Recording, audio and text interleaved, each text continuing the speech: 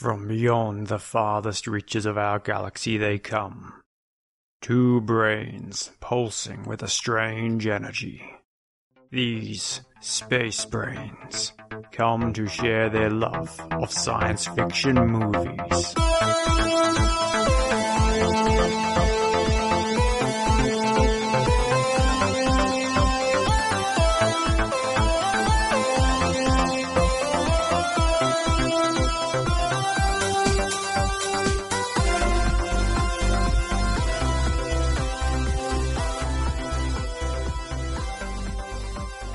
Hi, and welcome to Space Brains, the show where we watch sci-fi movies and then talk about what was good and what was great. I'm Surrey, and this is Mark. Hiya, it's episode 83 of Space Brains, and tonight we're talking about science fiction film Extinction. Came out in 2018. In this episode, we will reveal what we thought about the film, the ins and outs of narrative and film language, plus a nice deep dive into a specific piece of science the filmmakers are proposing. Extinction is directed by West Australian filmmaker Ben Young. It's based on a story by Spencer Cohen, who also wrote the screenplay alongside Brad Kane. So, this is now your... Warning. Turn back now if you haven't seen this film, because I'm going to go into every little bit of it, and there'll be all sorts of spoilers. Yes, and we also have a bit of behind-the-scenes rumours and gossip from Ben Young himself that I think we can probably pass on some little stories, I think, Surrey, because he was a special presenter at the Space Brains Science Fiction Film Festival. He was. We'll cut out some of the swearing and some of the strange innuendos he was making about me and my relationship with my computer, but Yeah, that was odd. That was strange, Very Ben. personal, Ben. Yeah, but and obviously we can't speak for him, so maybe he might come on the show in the future to let us know what he thinks about what we thought about Extinction. So Extinction is basically about a father that has a reoccurring dream of losing his family. These nightmares suddenly turn into reality when the planet is invaded by a force bent on destruction. Whilst fighting for their lives, he comes to realise an unknown strength to actually keep them safe from harm. Keep them safe? Maybe. What was your number one takeaway from Extinction? My number one takeaway is that because it has been my lifelong dream to be a Terminator. Oh, yeah. I figure from this film, I should probably just stab into myself and chop a big section out of my chest and pull the skin back.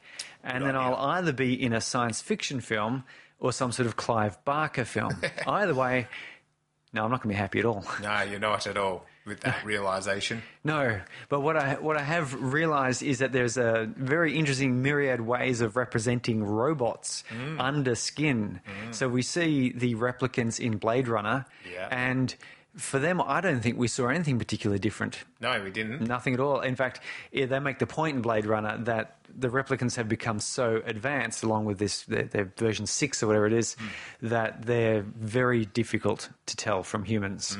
And in Terminator, he has a biological tissue over a mechanical endoskeleton or something. Yeah. And that's like a lovely bits of steel struts that tweak and twerk and do it. He's got special twerking mechanisms. I was going to say, twerking, strutting, squeezing. Yeah, he can do the whole lot. And then you've got, say, in Alien, where they've got this, just like they're full of milk. Yeah, they're great milk sacks. And lots of wires and bubbling things. God knows what that's all about, but it's very inventive. And in this one here, it sort of was this weird sort of plasma glowing semi-transparent plastic stuff. Again, something you'd probably get in an Apple store. Yeah, well, I mean, I looked like an Apple store on the inside. That's where I got my replacement rib cage from as well. Right. Well, it's where we all good rib cages come from. Apple. The eye rib cage. Everyone knows it. Everyone loves it. The representation of robots in this one, yes, I thought was quite nice. Yeah, it avoided, sparks and, you get the red and the blue and the brown wires and stuff. Yep. And it basically said, hey, here's some sort of advanced technology that you can't even really figure out. Yeah. Like Terminator, you could sort of figure out. You could see it had, actuator thingos, and like it looked like it was made out of Lego Technic or something. Yeah, I mean, it looked so. It's machine-like, isn't it? You know, Terminator. Terminator is those nuts and bolts that we have in machinery. Yes, but this one here was going for a fair old advanced technology. Like, don't even bother trying to figure that one out. It's just cool. Yeah. So it's, Yeah, it was. It was. I liked that it was just a little bit revealed. You know, unlike Terminator, where you have bits of chunks and things sprayed apart. I liked that this was just a pretty small reveal of the insides. yes, it was. It was nice. It's very subtle. But though, tell me, Mark, is this hope, warning, or experiment? I reckon this might cause a bit of debate, and it'd be good to know yes, what I Ben think so. thinks. So, Ben, if you're listening, let us know if we're right or wrong. I don't think it's hope at all. I reckon you could crush that off the list. Yeah. But experiment or warning, it could be a 50-50, okay? So I'm open to clearly arguing about this, even though there's no one to argue to. Okay, well, whichever you choose, I'll choose the opposite. Go. I went experiment, all right, because basically I felt like it was a what if, okay, so the overall definition of experiment, that what if, and I thought the what if was based on, it is based on some clear, well, not rules, but problems in our current society, this film. So humans, we do have that inherent bias of other people and cultures.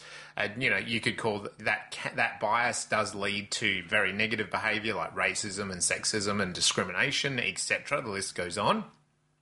I think also that we've seen in many other science fiction films, like Blade Runner, like Machine, like Terminator, that humans have a complete disregard for the fact that they are AI. Like, we're not seeing face to face, we're not seeing that we're on the same level as AI, like we're above you. And that clearly creates a problem for AI when AI can think for itself. Yeah, when AI says, you created me, but that doesn't actually mean that you're above me. Yeah, so quite often the humans are the debate in these films, and it's in this film again, but then it's been taken to that extreme. So that's why I thought it was experiment. So it's like, it's taken the human current sort of how we have discrimination and racism and stuff, and then putting that out to the extreme level, fast forwarding that. Yeah, and I think if you took this as a movie more from the human side during the initial uprising, I would have called it a warning. Yeah. So this is almost like the backside of a warning.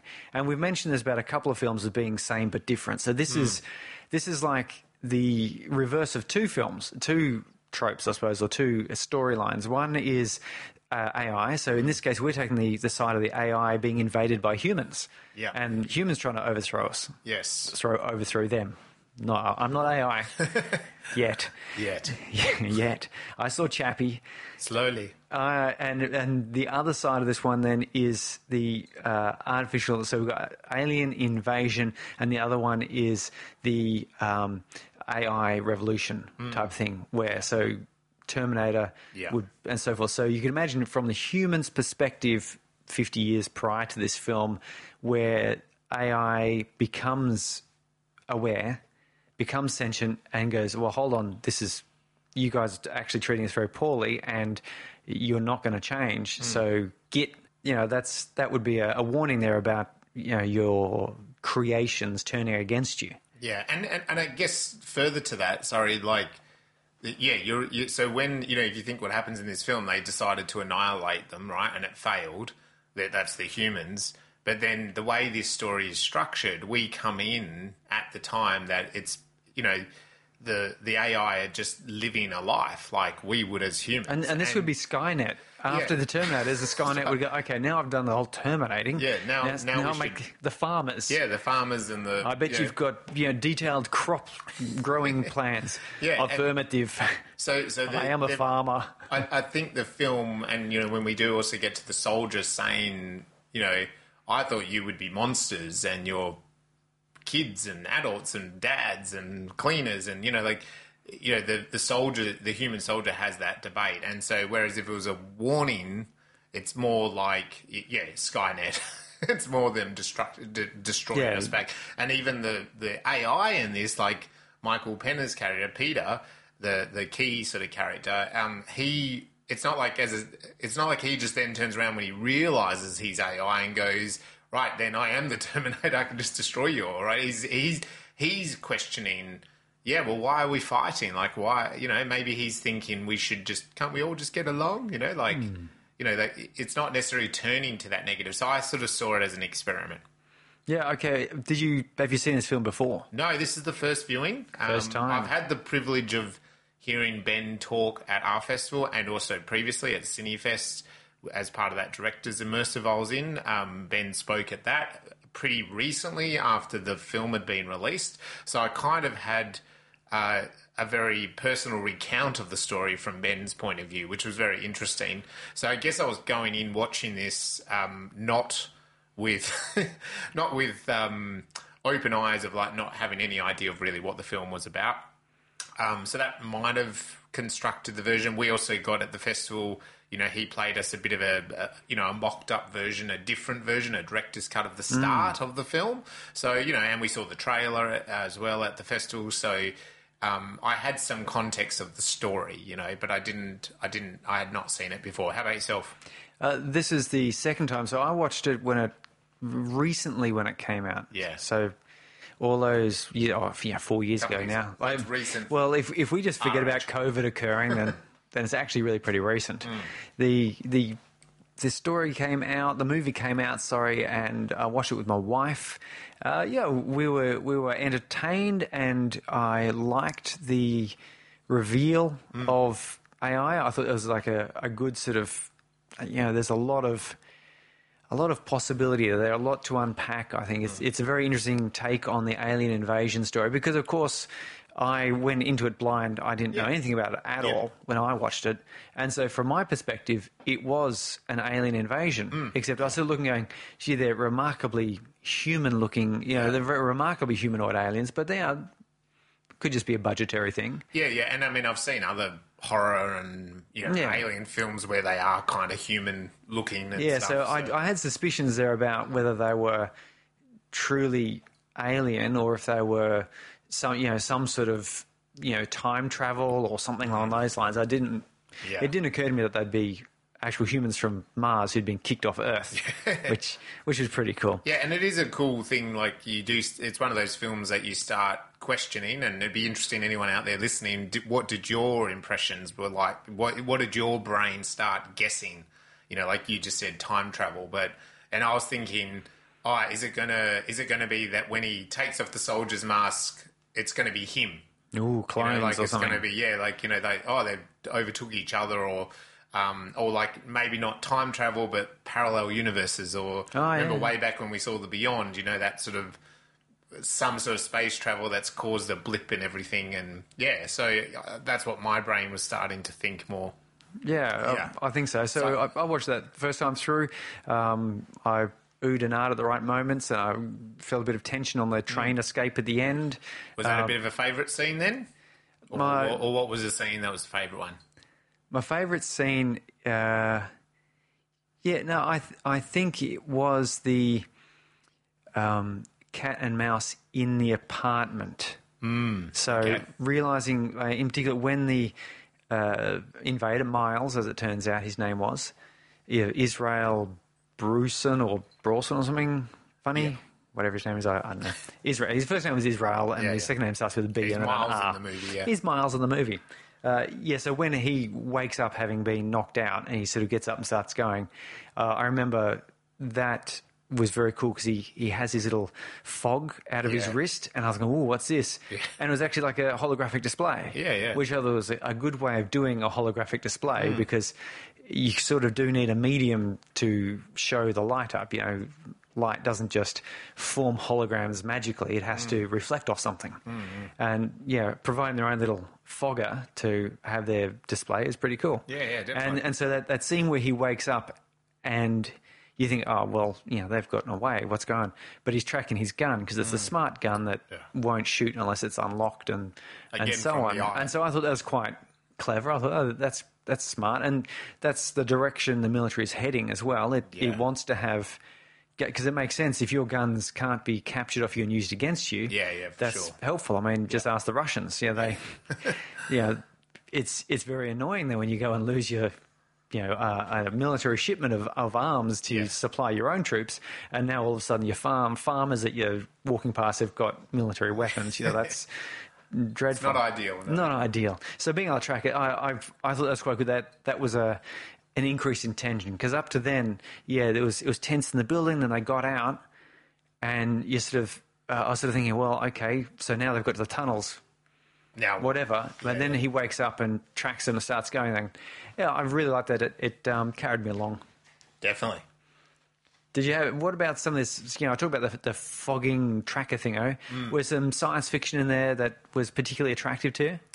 Well, I think, like you said, the type of android was really interesting. I think that was cool sci-fi. I also think that the way that the androids have wiped their memory is a really cool idea. It's also like, I guess maybe this isn't so much complete sci-fi, but it is the psychology of science, where if humans did attack and try to wipe out, like a race, which is what we've done to each other. Why not, hey? Right? Like, so we do it to which we find out, in that sort of 3/4 of the way through the film.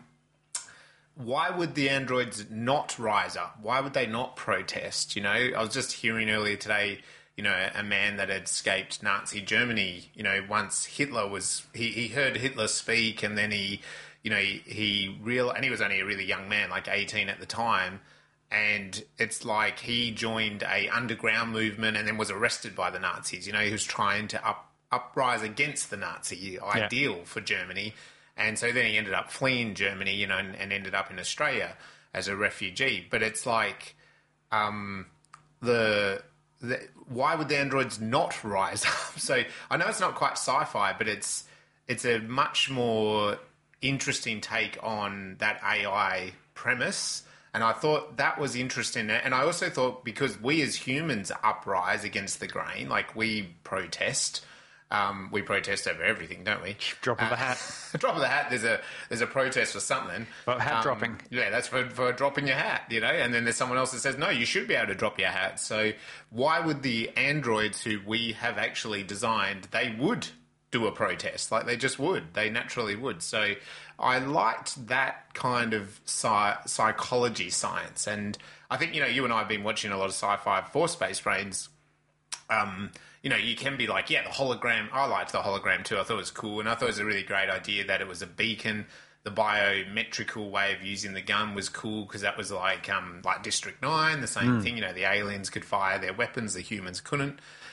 So just adding in that extra bit of the AI kind of going, no, we're going to protest. Like, we want to protest against this. This is not right. And then the humans going, stuff it.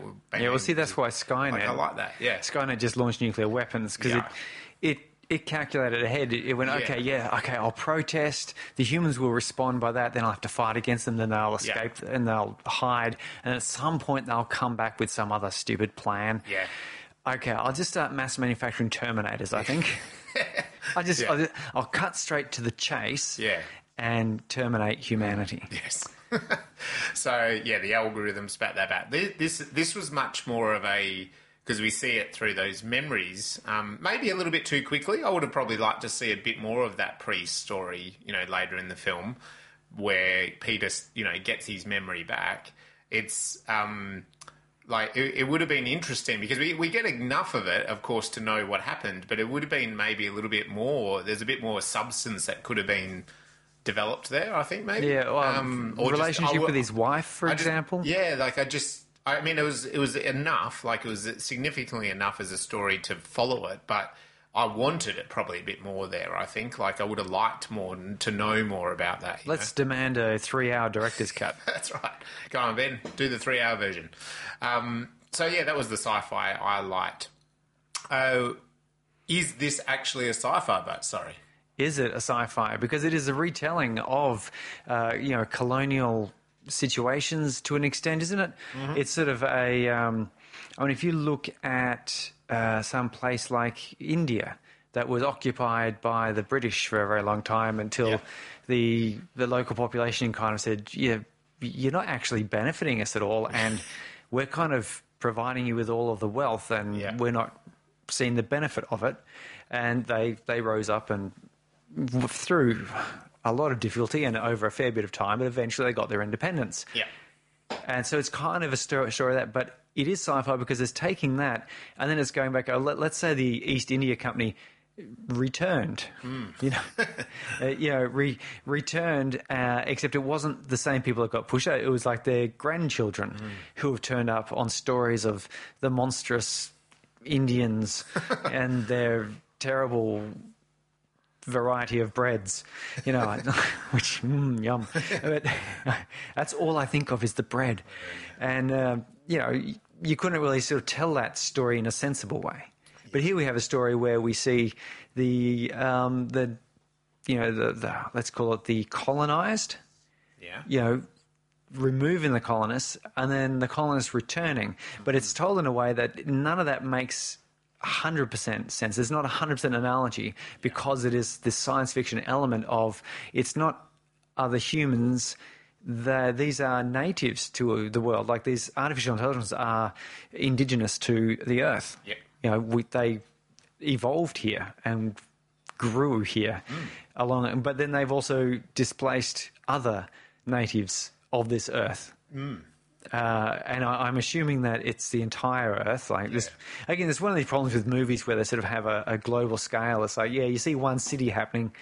Did that happen did every city? Surely not every city has this exact same experience. But for the sake of story, we'll just say yes, they did. Presume they did. Presume they did.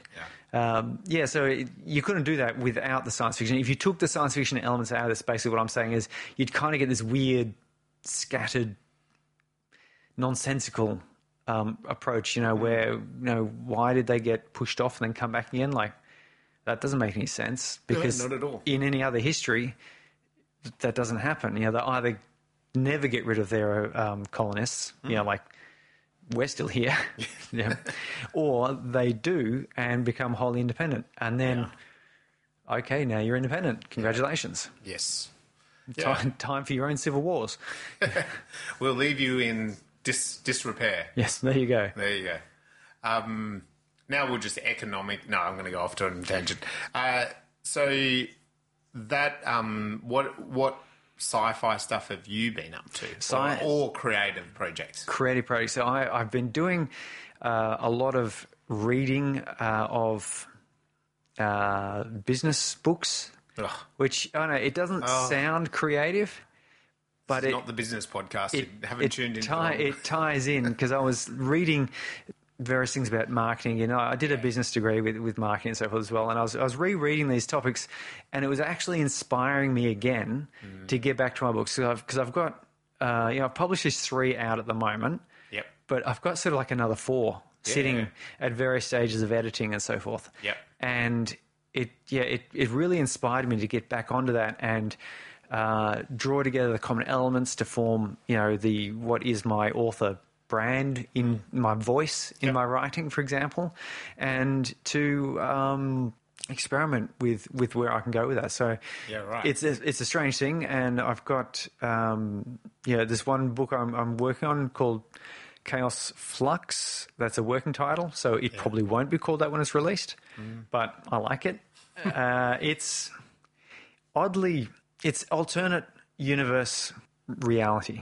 Awesome. So it is a science fiction in that it talks about parallel universes and a new, kind of an explanation for dark matter, but not really. So if Netflix is listening, they might want to option it straight away before it's even published. Yeah, so get in touch with Space pulling that together, and I'm using some of our techniques and what we talk about here and act structures to restructure it. Because when I wrote the book, it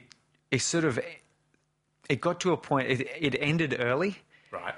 But I hadn't finished telling the story. Okay. And so then I've gone back and looked at it going, well, hang on, because if we talk about a 3-act structure, and I'm looking at it going, my second act is too short. Yeah. Like there's not enough exploration of the world that gets revealed by the catalyst, basically. It just charges to the ending too quickly. The Act 3 comes in too quick, basically. Yep. So it ends about 20,000 words earlier than what it should do. You need to put your protagonist through the ringer a bit more. Yeah, there's a little bit more sort of... they're fun and games where they think they're doing well to find out actually they're just the tip of the iceberg that they've touched. Yeah, but and yourself then, I mean, we've had a bit of I've felt a bit of a come down off the film festival. Yeah. And there's sort of a lull, but... For sure. And I mean, I was just going to say first up, if you're following along, we've got some great photos up on all our socials. I think we'll probably have more coming to the websites and stuff. So make sure you're following along. See if you can spot yourself, tag yourself. The videographer, David, has put together a great video montage that we'll be releasing or premiering pretty soon. So that's pretty exciting. Plus the recordings from the workshops and stuff will also be coming. So stay tuned, jump on the socials, see if you can see yourself in an image, tag yourself, that kind of stuff. Check out all the materials. For myself, it's been a bit of a recovery zone, probably for the last couple of weeks since the festival. And I'm just feeling now this week a bit of a clean slate, which is nice. So, I mean, I always had the pitch that in the second half of this year, I'd be making another short film.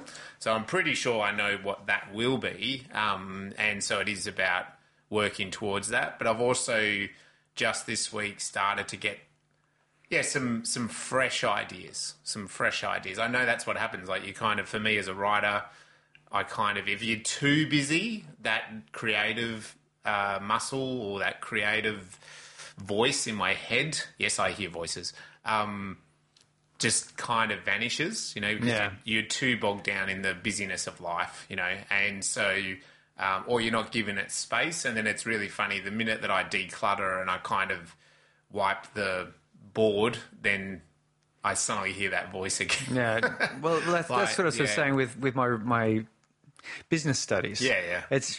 I sort of started doing that to advance my IT career. Yeah. Because that's what I do when I'm not space braining. Yeah. And various other things. But in so doing, I couldn't help but instead of... I couldn't put because to get into these business books, I put aside all the creative stuff, all of that. I've put that book I was telling you about, I put that to the side, and I thought, okay, I'm going to do this because the next couple of months, I've got to work on this career because I've got goals for this time next year and so on. But I couldn't think about my career. When I was reading it, every time I was reading about, this part of capturing value and this, doing, your target audience and leveraging it, I was thinking of, like you said, creative ideas about my book, about my works and about space brains and... so I totally agree that you get rid of all of the stuff you think you're doing, and all of a sudden you start hearing your calling. Yeah, and I mean, I think it's I've been doing, and my wife's done it too, The Artist's Way by Julia Cameron, and really great sort of self-discovery for artists book. It's like a 12-step book, and that goes through. It's a very hands-on workbook. It's not a novel. It's like a school textbook, really, but much more better if you're an artist and you're looking for sort of some driving force and some recovery from maybe things that have happened to you. It's a really great book, and it's a reminder that sometimes we do get a bit too busy and stuff, and just to kind of bring yourself back. And we're not self-help gurus here, but doing things like exercising and walking a dog and, going for a swim and riding your bike, like even just stuff like that can bring out the creative energy in a new way, like it just clears your brain, and so I think in life all humans get a bit too busy, and so you can't forget to like exercise the human body, because it just does make a difference to a lot of things, but definitely in terms of creativity, I think it gets that blood pumping in a good way. Yeah. So anyway, a goal for me is to write a very low-budget feature film script. So I've written 3 feature scripts in the past, ones that I haven't really worried about budgets. Just, hey, this is a great idea. I want to prove to myself I can write a whole feature script. And I've gone through that process and I had a bit of success. Haven't sold any, haven't optioned any, but I've had a bit of success from them. and some good feedback, but it would be great to, now I'm thinking, hey, why don't I write one that is possibly, is able for me to, if I can talk properly, suddenly I might be having a stroke, sorry. Smell bread. I know, so my sentences going backwards. But yeah, to be able to write something that is just easily made. Easily So made. like a really low budget film. So whether that then I do actually make that or not, I don't know. But that's just as a bit of an intention. Yeah, you just remind me, there's a Jake Gyllenhaal film.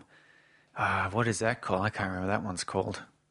Something or other. Anyway, it was on Netflix, and my wife and I watched it because ever since seeing Donnie Darko, my wife's had a thing for Jakey. I've got a thing for Jake, I think. He's nice. I don't know about him personally. He's probably as, interesting and quirky and what have you as any other human being. But we watched this film, and speaking of low budget, it was filmed in COVID lockdown. Right. So it's a call center guy, like a 911 emergency call operator. I've seen this on the sort of posters and So stuff, that's what he is, and he talks to these voices. There's two, he gets involved in a sort of a situation, basically, where he's talking to a woman and her husband, and there's a child has been in dispute, and it's basically, that's what it is. It's him in this call center talking there, and there's like one guy next to him, and then he ends up getting pissed off that this guy keeps getting in his way because Jake's character has problems. He gets up and goes into a room by himself, and so for a good 3/4 of the film or 2/3 of the film, it's basically him in a room by himself talking on the phone. Yeah. With occasionally, someone, applying pressure, saying, he's getting in trouble at work type thing. So there's someone knocking on the windows telling him he's got to do whatever. But you don't notice it. It's quite well put together because you watch this for an hour and a half and then you realise that was just basically one guy in a room talking on a telephone. There you go, yeah. With a couple of voice actors. Yeah. And there's like a little bit of live action, outdoors at the very end to sort of finish off Act 3. But so now... Yeah, and I mean, like, it's a great low budget, that one. So that's exactly right. And I've seen another one where, someone's stuck in a coffin. You know what I mean? That kind of idea. So the whole film is just one character in a coffin. I'm not saying necessarily do that idea, but I'm just, even the Cosmos guys, most of that film was inside that car. Yeah. Which we know afterwards is shot in one of the director's parents' garage that they set up over 40 nights, So really trying to control what you're doing in your budget, like 3 guys in a room. Even Saw, and it's not sci-fi, but even Saw, that whole idea of like predominantly 90% of Saw is 2 guys in a, what would you call it, basement. Yeah. And that's all it is. So it is low budget all the way. So that's what I mean as a bit of a, and I've heard a lot of writing teachers talk about this idea of like restricting your writing. So rather than sort of going, there's spaceships and we're flying around the moon and, we're out in space and aliens are blowing up, the New York City skyline. It's not necessarily even, I've heard writing teachers talk about budget. It's more just restrict your writing. So what drama can you get out? Like you just said, put Jake in a room. How can he be in drama? What would you do? Oh, he's on the phone. Okay, he's on the phone, but are people going to really watch him on the phone for an hour and a half? Well, probably, because it's Jake Gyllenhaal. But, it's like you still got to have some sort of drama, otherwise people will probably give up on it, And so how do you visually do that drama for an hour and a half, At the film festival, and Ben Young was talking, he is saying that when it comes to, say, the science and technology in a science fiction film, that's all really cool and it allows for story, but the film, if it's, and this is sort of almost a quote from him, I'm paraphrasing, if it's based around a set or a location or a really cool action scene, I loved that's not enough. Yeah. You've got to have this human drama, this touch point that people will relate to and will feel that struggle. Yes. And then you can say, well, how does that come about? And that can be your science fiction. Yeah, I loved that quote from him. I love that idea of, there needs to be substance, and I think most of us, we realise that, like a film doesn't actually necessarily have to have the $300 million Marvel budget. to be a good film. You know, plenty of films are low budget and they're great films. So I could go on about that all night, but I won't because we do want to get into some details about Extinction.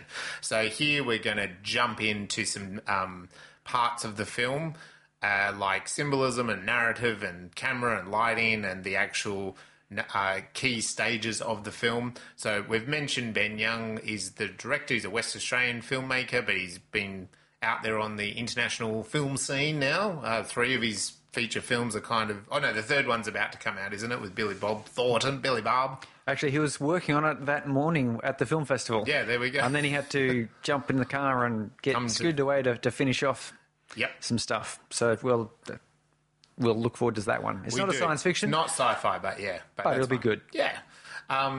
So, and I mentioned before, Spencer Cohen came up with the story here and also wrote the screenplay with Brad Kane. Michael Penner, who you would recognise, been in a whole bunch of movies. I think he's in the latest... he's been in the whole Ant-Man film, so if you're a big Marvel person... Yeah, he's in the Dusk Till Dawn TV series. Yeah, goes back to those ones. He's been in a lot of stuff. I've seen him all over the place. Yeah, and I was just trying to think. There was another sci-fi film that we saw him in as well, and I've just blanked on it. Sorry. So if you know what that film is, double bonus brownie points. Let me know afterwards. Lizzie Kaplan is his wife, Alice. Mike Coulter is David, his boss. Amelia Crouch is Hannah, Alison Peters' daughter. Erica Tremblay as Lucy, Alison Peters' other daughter. Israel Broussard. That's his last name, Miles. He's the human soldier. Lex Shrapnel as Ray, Samantha's husband. Emma Booth, Australian actor. Great, really great Aussie actor. Actually has done a lot of stuff with Ben. So they're kind of... I think he likes to have her in all of his stuff wherever he can. Why not? Why not? She's a great actor. And you recognise she's in that ABC TV show, which I think is on Netflix, called Glitch, which is a sci-fi show. It's a great one. And Lily Aspel plays Megan, Ray and Samantha's daughter. This was interestingly filmed in Serbia and big film studios there. I don't actually know what the budget is, but my presumption is probably about 15 mil.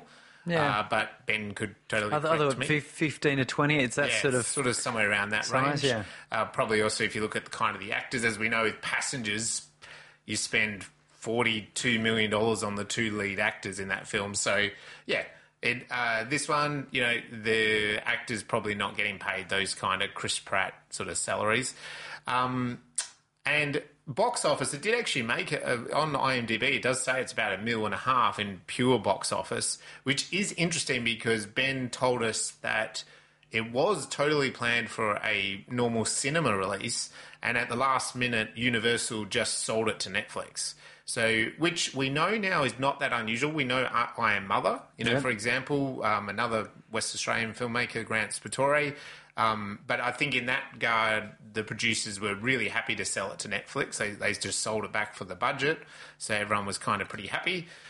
This one from Ben sounded like it kind of maybe just sort of happened really quickly, but Netflix jumped on it and got it out there. If you kind of do a bit of a Google, you'll see that Netflix did a big promotion of Extinction in 2018 when it came out. They were talking about it as like their best science fiction film at the time. It was a Netflix exclusive film, and I think that's when they were really trying to, they were really trying to move into that zone of going beyond just smaller budget films at Netflix and really jump these ready-made, probably films that were going to do all right at the cinemas, maybe not be huge mega blockbusters, but probably do a substantial box office, and they just kind of grabbed them and paid them outright, Yeah. So we do like to break the narrative down. We do indeed, sir. How do we do that, sorry? We break it down into 3 acts. Ooh, 3. 3 acts. It's, some people talk about 5 acts. Some talk about like a 7-step cycle or something. But it all still comes down to basically 3, a beginning, a middle and an end. Yes. And we break it down into some of the primary beats or the important plot points that drive the narrative. Yep. You'll get that from such script teachers and storytellers as Campbell Schneider McKee and Field. I nearly said McPhee. It would be really good. You could have 4 astronauts, couldn't you? And that would be their names. Yeah, Campbell, Schneider, McKee, and Field. There you go. So much so now I'm not entirely sure what their first names are. Actually, that would be astronauts back in the 1960s, but like it wouldn't work these days. Yeah. You'd have to have much more international flavour of names. Yeah, well, Schneider... That's Schneider, isn't it? That's Germany. That's from the... Yeah. Anyway, so they talk about these 3 acts, and it's broken into the various beats. We have a beginning, a middle, and end, and beginning is Act 1. Mark, how about you tell us what Act 1 is? Well, Act 1 is the introduction to the whole film. The idea is to really hook an audience in and go, ooh, this seems like an interesting story. These are interesting people. I want to know more. Aaron Sorkin, who's an Academy Award-winning screenplay writer, has said, for movies, you do have the luxury of about 10 to 15 minutes to really get people. Whereas TV, you've got about 30 seconds. So for him, he's very much saying that, if you go out for the night, you take your beautiful wife to the movies, you buy popcorn. Maybe if the movie is really terrible, at about 12 to 15 minutes, you might walk out. So that's what a film has. Like, it has the luxury of that first kind of 10 to 15 minutes. What happens in that beginning is, hey, here's our main character. This is what he does. This is his problems. This is his life.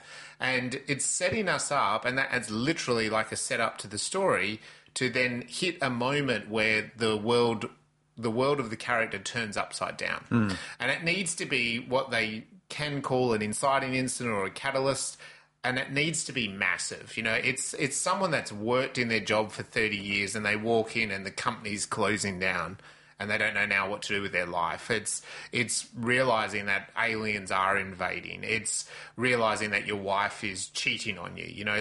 It's got to be in a moment in time. It can't just be them tripping over a step, and stubbing their toe. Or, missing the train doors closed just before they get there. On the London Tube when there's another train 2 minutes later. It's got to be significant. It's got to be world-changing. And quite often then they need to... And this is where really story should be about the character driving the story. So things can happen to the character, but it's what the character chooses to do. And that's what's really important is even if aliens are going to land, think about it. What would you do? And that's the question for the protagonist. So aliens are going to land. What would you do? Surrey? I would break into 2 Okay, pieces. there you go. Right, Act 2. Yeah. I would choose that one because otherwise the story ends. That's right. But the answer I was going for was actually you might bundle up your family into your car and flee to the hills. Or you might go, no, let's pray to our God. Or you might go, you know what, stuff it, let's party to the end of the world and drink and eat anything that I've never had before, So that's the character. That's what a character gets to decide. It shouldn't be the aliens that get to decide. It's the character. And that's where we, in this first act, have those decisions to be made. If they make a decision to break into 2, I don't know what the hell that means. Correct. That takes us into... 2. Break into 2, Act 2. Act 2. Break into Act 2 it is. No, but I was thinking your answer is break into 2, like are you a babushka doll or something? It's mitosis. I'm a single-cell creature. I'm the largest single-cell amoeba you're going to come across. There we go. Yeah, story Act 2 is the fun and games. Well, it's in 2 parts. Fun and games. So this is where we've had the exciting moment that has upended the world. And now we're going to find all of the things that you would expect to have happen at this. Yeah. The aliens have invaded, and so you're going to have alien encounters, running and hiding, fighting, maybe examination, maybe communication and conferences with them or something. Might be cool weapons. It might be cool weapons, explosions, because this is when all of that's going to happen. Yeah. And I know Mark often says that this is where a lot of the trailer comes from. Yeah. And that's true, because if you show bits of this, you're not really giving away the twists. Like if you grab an M. Night Shyamalan film and you show a bit of Act 2, you've not given away his secret. That is hiding there. And there's fun and games. Sometimes it's not that fun in horror movies, for example. No. But it leads up to a midpoint, which is pretty much in the middle of the film. Yep. That's why it's called a midpoint, by the way. It is usually like a tipping point where the story's trajectory changes. So if everything is all fun and games leading up to that point, something serious consequence happens, usually from the fun and games. Yeah. or something of the catalyst has realized now that all the stuff you're doing, it's not that as good as you think it might be. Yeah. You get this downward trajectory often. I mean, sometimes it's the reverse in that everything's really crap. If you watch one of these old spaghetti westerns or Clint Eastwood spaghetti westerns, they're very commonly that way, that the character is dragged through the dirt, they're beaten, they have the crap kicked out of them. It's the worst time of their life, all the way up to the midpoint where something goes toing, and then they start getting their revenge. Yeah, that's right. And then from that point there, it's sweet, sweet revenge. Yeah. But most films, it's the other way around. It goes downhill. They find consequences for what they did in the first part, catching up to them. They find that they didn't know everything they thought they did. They find that their hubris and arrogance is getting the better of them. And we get things like the bad guys closing in, Dark Night of the Soul, where you've hit rock bottom. And you have to do that because then you need this inspiration. Often it's called the whiff of death, which could be a literal death. And there's plenty of films and stories where there is actually someone dies, and that then inspires the character to take that extra step. But it may not be that death. Sometimes it's the death of a dream. So they wanted to be a world-class gold medal winning athlete. They've tested positive for doping. Yeah. They cannot be a world-class gold medal athlete because they're going to be banned. Yep. So, what are they going to do? And this is why we have a third act, because if you stop there, it's unresolved. Yeah. You go, well, so what? How are you going to deal with this? And they'll make that decision. Yeah. And they'll go, you know what? I won't be a world-class athlete, but I will coach the next one. Yes. Who will become a boxer extraordinary and defeat robot or something like that. Yeah, for sure. And that leads us to Act 3. It does. And Act 3 is rounding off the story, the climax, the finale, the showdown, the absolute, all the dynamite in the world has been bundled into a cave and set alight, So this is where everything that the journey has been about for that character, all those decisions have to come to an end. If there has been any B stories or C stories or any problems going on, this is where it all needs to come out and reveal itself.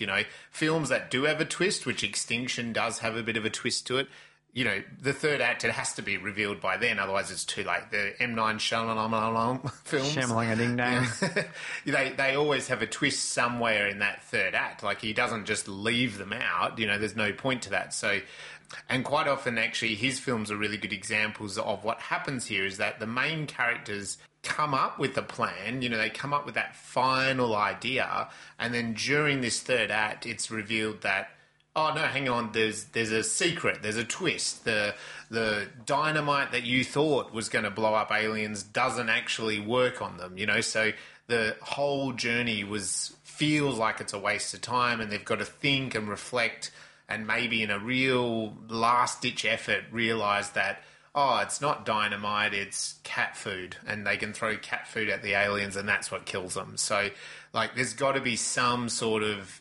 ultimate test for the main character.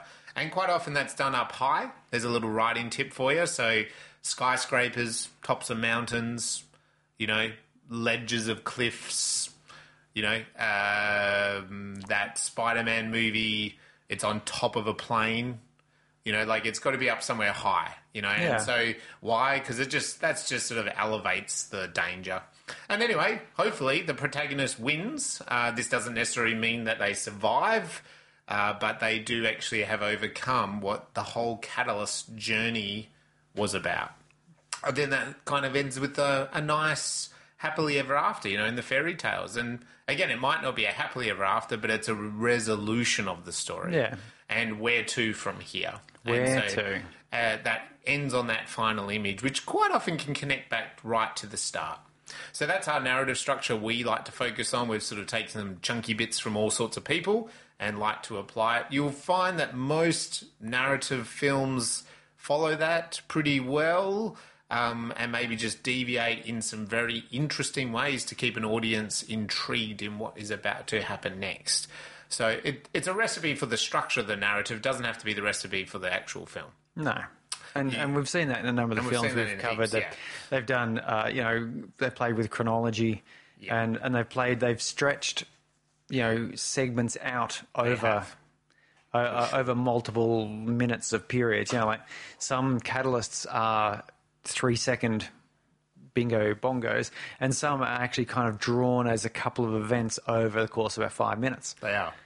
Okay, so let's get stuck into Extinction. One thing I'll say overall with Extinction is really crispily, cleanly shot. We have a lot of really stationary, moving shots, so not jerky point of view stuff, like really smooth as butter. Smooth as cutting butter. Smooth as a butter's bottom. Something like that. Yeah, something. I don't know. Smooth as rubbing butter all over your bottom, something like that. Whatever. With a baby. There's a baby in there somewhere. Yes. Isn't there? Anyway. Don't throw a baby out with your bath bottom. Okay. All right. I think we'll leave that one there. Yes. But anyway, it's very smooth. It's very clean cutting. And in fact, the whole thing is we are showing a world that is very clean and sophisticated, and that, that version of an Apple store, but in a whole city. But the shots are really nice, really cleanly cut. The other thing that whether Ben did it or the editor chose to do this, there's some real slowdown, like slow motion stuff happening in the opening sequences. But we basically have this man, Michael Penner, Peter, going about his day. There's a bit of voiceover about him telling, you do this in your life, your wife, your children, and he's kind of setting up, and we get these lovely little shots of his family and the city, but he's not looking too happy. You sort of getting the sense straight away that he's not too happy. And very quickly we then get this kind of nighttime scene of flash from the sky, and then suddenly that flash opens up and all these people see it, and they're just sort of laser shot down, aren't they? Gunned down a bit. Gunned down really quickly, and there's screaming and crying, and he wakes up. And this is something that we learn in the setup in the first sort of 10 minutes, that he has these, because this happens again to him at work. And that's the opening image there, isn't it? Is that we're given a very quick introduction to the fact that he's got his life is quite small and contained, but then he's got these terrible nightmares that are breaking it up. Yeah, and it's breaking up his life as well. Obviously, as the audience, we're like, "Ooh, okay, so he knows something about an alien invasion. Did it happen in the past? Is it going to happen? Like, what's going on here?" Yeah, so it's a good questioning of the world. No one believes him, so this is all part of the setup as well. No one really believes him. It's part of those, like, give your character problems. Yeah, and one of them is he's got a family that's kind of a bit sick of his shit. Yeah, they're sick of these delusions. They kind of call him. He needs a bit of help.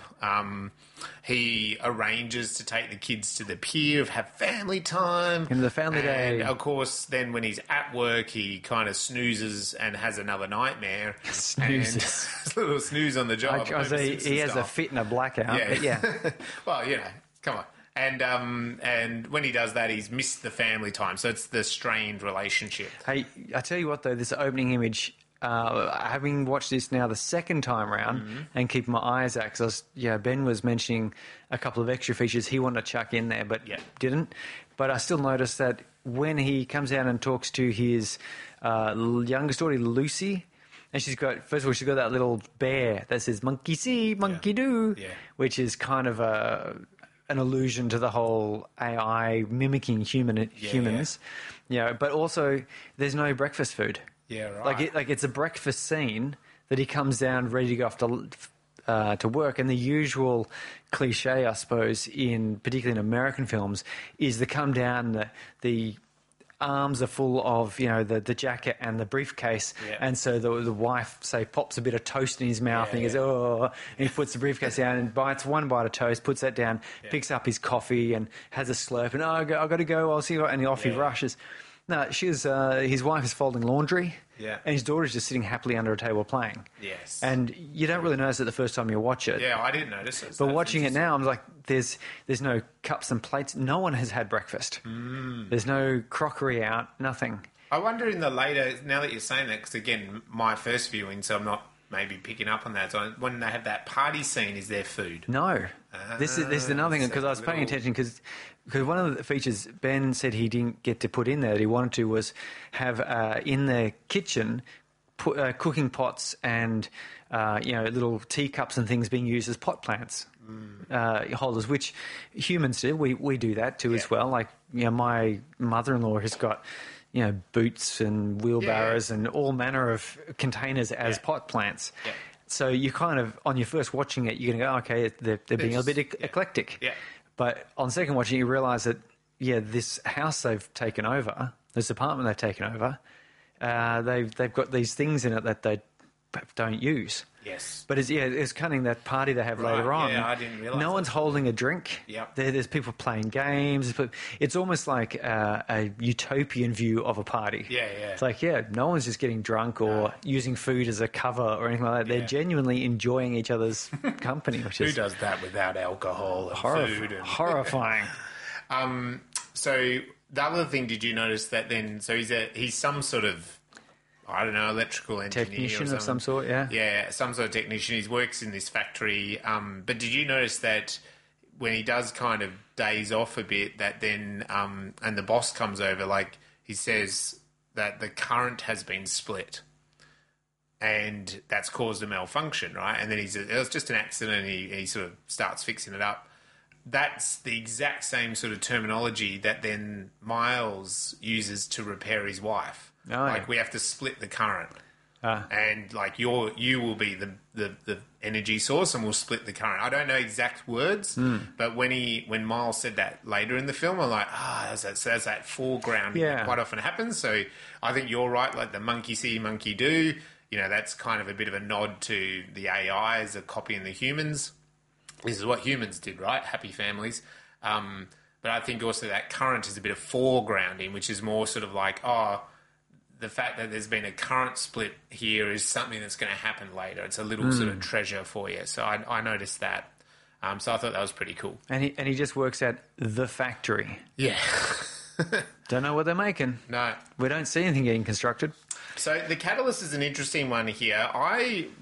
So he's got the strain relationship. He's missing time. He's blanking out, like you said. He's not just having a snooze on the job. He's actually having like a blackout, basically. To me, the catalyst, is that he goes. So he reluctantly decides to go to this clinic to see a psychologist, and while he's waiting, this other patient explains to him that he's having these visions. And they're trying to hide it, like a bit of a conspiracy. He's a bit more nutty than Peter. Yeah. And he explains the way he says it is it's a very similar vision, and we know it, right? Like he sort of says the same vision. Yeah. And then the nurse comes down, or the doctor comes down to take him away, and he goes away like quietly, don't tell anyone. And so Peter then decides that this isn't right for me. Like if he's seeing the same thing I'm seeing, I don't think I'm crazy. Like, there's something to this. So he leaves the psych. So that's the catalyst to me, because he's then realised it's the first time that he's had affirmation that something is different with these visions. Yeah. I was going to say, for me, maybe just a little bit earlier, the lights in the sky, which and he buys a telescope. Yeah. And then he goes, I'm going to go see a guy at the clinic. Okay. Because he was thinking about going to the clinic. And I was going to put in that clinic side in the debate there. Is he going to go ahead with this? Is he, not going to do it? And he goes to the clinic and he hears that guy, and that's where he makes a decision to go into Act 2, in fact, where he goes, no, I'm not. Maybe I'm not crazy. This is something that's important that's going to protect us. Yeah. Okay. So that was my thoughts. Yep. But I can't remember when I was watching this the first time, because the problem is, having already seen this film, I'm looking at it with a different angle.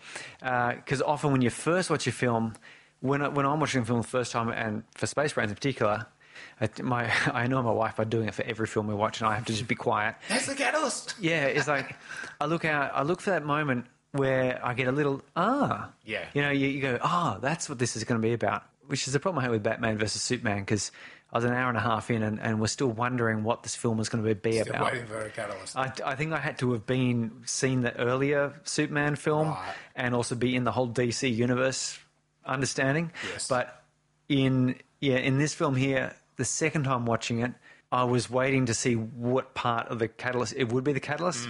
And I thought just after he had the blackout and he goes out and he sees the lights and he's like, did anyone else see it? Did anyone else see that? And no one's sort of paying much attention to him.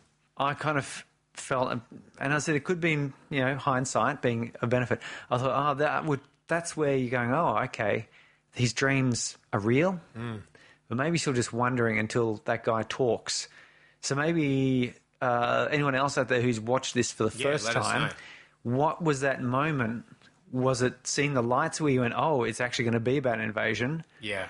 Or was it the moment where the guy at the clinic said, gave him enough information to say that this is probably not just, there's something bigger here? Well, so my argument is that, again, this is the thing, like the catalyst is he's decided to go to the psych. And he's having these visions. Everyone, like his wife and the boss, etc. Because even in that scene with the boss is like, "Will you see this person?" You know? And his wife's like, literally, go. I've had enough of the bullshit. And his kids are, deserting him. Really, like not wanting to be with him. Oh, yeah, that's the other one. So to me, the catalyst or the inside incident is the fact that, okay, I'll go see this psych. I'm going to try to do it to heal and help my family, which I think would be pretty normal. Like, that would be a decision. So then the fact that he decides not to once he gets this affirmation, and I think, again, as the audience, it's always interesting in the audience journey because we should always be having the ride with the protagonist. Like we're seeing it through the protagonist. We're not seeing it through his wife's point of view. We're not seeing it through the kid's point of view. We can empathise with them having the crazy dad. But we know as the audience, like, is there aliens? Is he crazy? You know what I mean? And so then him not going to see the psych, it then opens up that debate of, did I do the right thing or did I not do the right thing? Like, the wife's going to be, because you and I are married, wife's going to be angry now. Is the boss not going to trust me? The kids, how can I actually convince other people that, this other guy's also seen it? Like, there's got to be more to it, Yeah. So to me, that's where it was. And, if you look at the scenes after that as well, it is the party, and the party's like, the neighbour comes up, look, my wife told me to come over and talk to you, like, so there's more debate at the party, that was that the right decision? Because he is very distant at the party, isn't he? He's very vacant. He's not really present. He's saying that keeps checking out his telescope, which he got in trouble for buying. Yeah. I did love that the telescope came from an antique store. An antique store, but nice little nod, wasn't it? It looks like a real one. The other thing, when you mentioned his daughters, I remember that Hannah, her game seems to be being the elevator operator. Yeah. And she acts like, she's just like the computer voice in an elevator.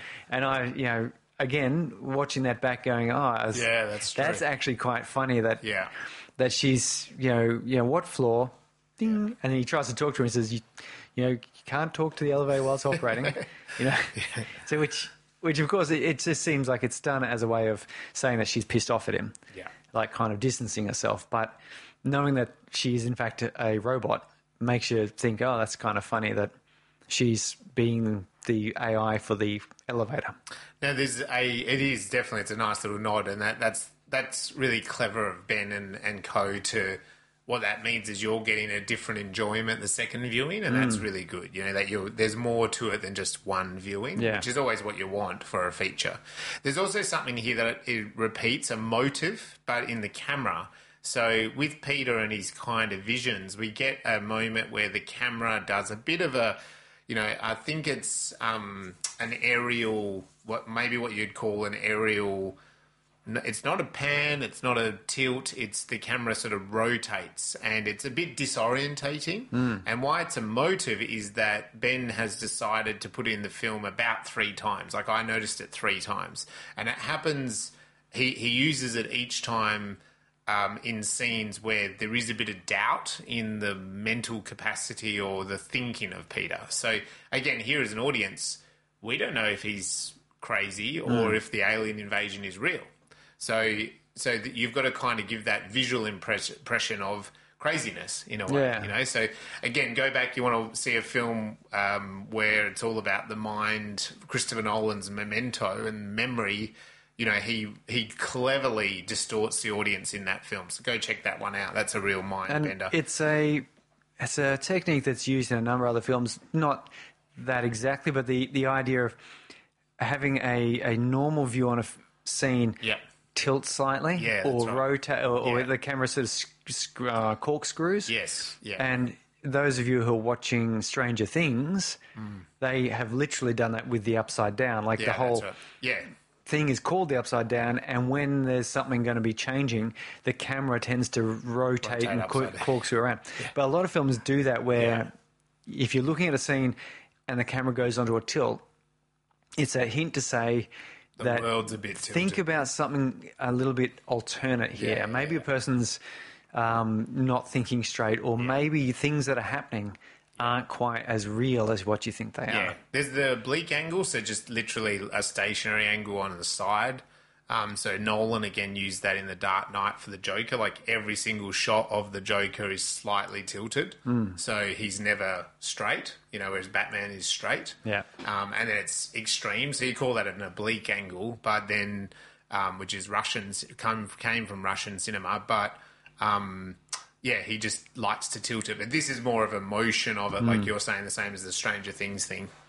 So, notice that. I noticed that a couple of times throughout the film. I'll pick up on that. So what do you think was then the break into 2? He's had this debate. What do you think the break into actual 2 is? Oh, well, I mean, the break into 2, that's got to be the lights in the sky. Because he's talking with his neighbour and he's like, I guess... but I really kind of maybe think this is something important or not. And then flash, and he goes, "Oh, are you seeing that?" And the neighbour says, And there's a pause. Yeah. Because as the audience, you're like going, is he seeing this now? Because previously he saw the lights in the sky and you don't know because no one really responded to him. And why would they? If I walked along and someone said, "Oh, did you see it? Did you see it?" I'm like, whatever. Move on. I'm not... feeling like playing games. But he says, yes, of course I did. I'd be crazy. And then his wife comes out. I'd have to be crazy not to see that. His wife comes out and likewise looks at the sky. Yeah. And that's massive, that's fun and games. You're entering straight into fun and games now. You've got teaser, the promise that there was something weird, something's, your memories aren't, your dreams aren't crazy. They might be crazy, but they're not necessarily because of this. So that would be it. And from that point there, we go into the fun and games, which is very much, as you said, that's where the most shooting happens, the most running and chasing. And we have the alien spaceships coming down, a drone coming across, and there's an explosion to sort of herald, here's what you've been waiting for. It's called Extinction, and the cover poster sort of has what it appears like some sort of an alien maybe invading. So now here's an explosion. Now you're going to get you're going to get what you're looking for. Yeah, so we have this huge destruction scene of the city, these drones blowing up buildings, wiping out, entire, levels of building. Yeah, just shooting into them. Not quite the extremity of Independence Day, but definitely, buildings being blown apart and people screaming and all this. And so it's done on a city-wide scale, but very then... localized to Peter's building. And so Peter and his family and then girls, they sort of like huddle and they, there's broken glass and all that kind of stuff.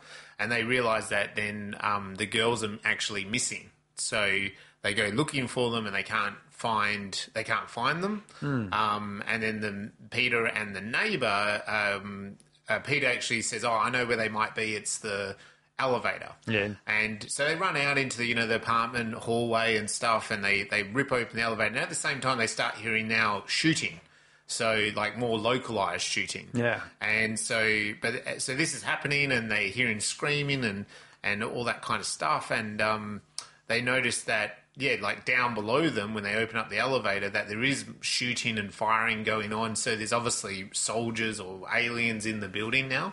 And all the lighting has changed here, as you'd expect. But prior to Act 2, I know it was all, as you said, far more clinical, clean lines, a slightly grey cast to it. And now we've got more reds and yellows, orangey colours, and flashing lights and hard, odd-angled streaks of light coming through doorways. And I think actually... And the camera moves a lot more too on this one. But what I was going to actually say is something we didn't touch on is probably the the way that the attack happens is actually sort of similar to his vision.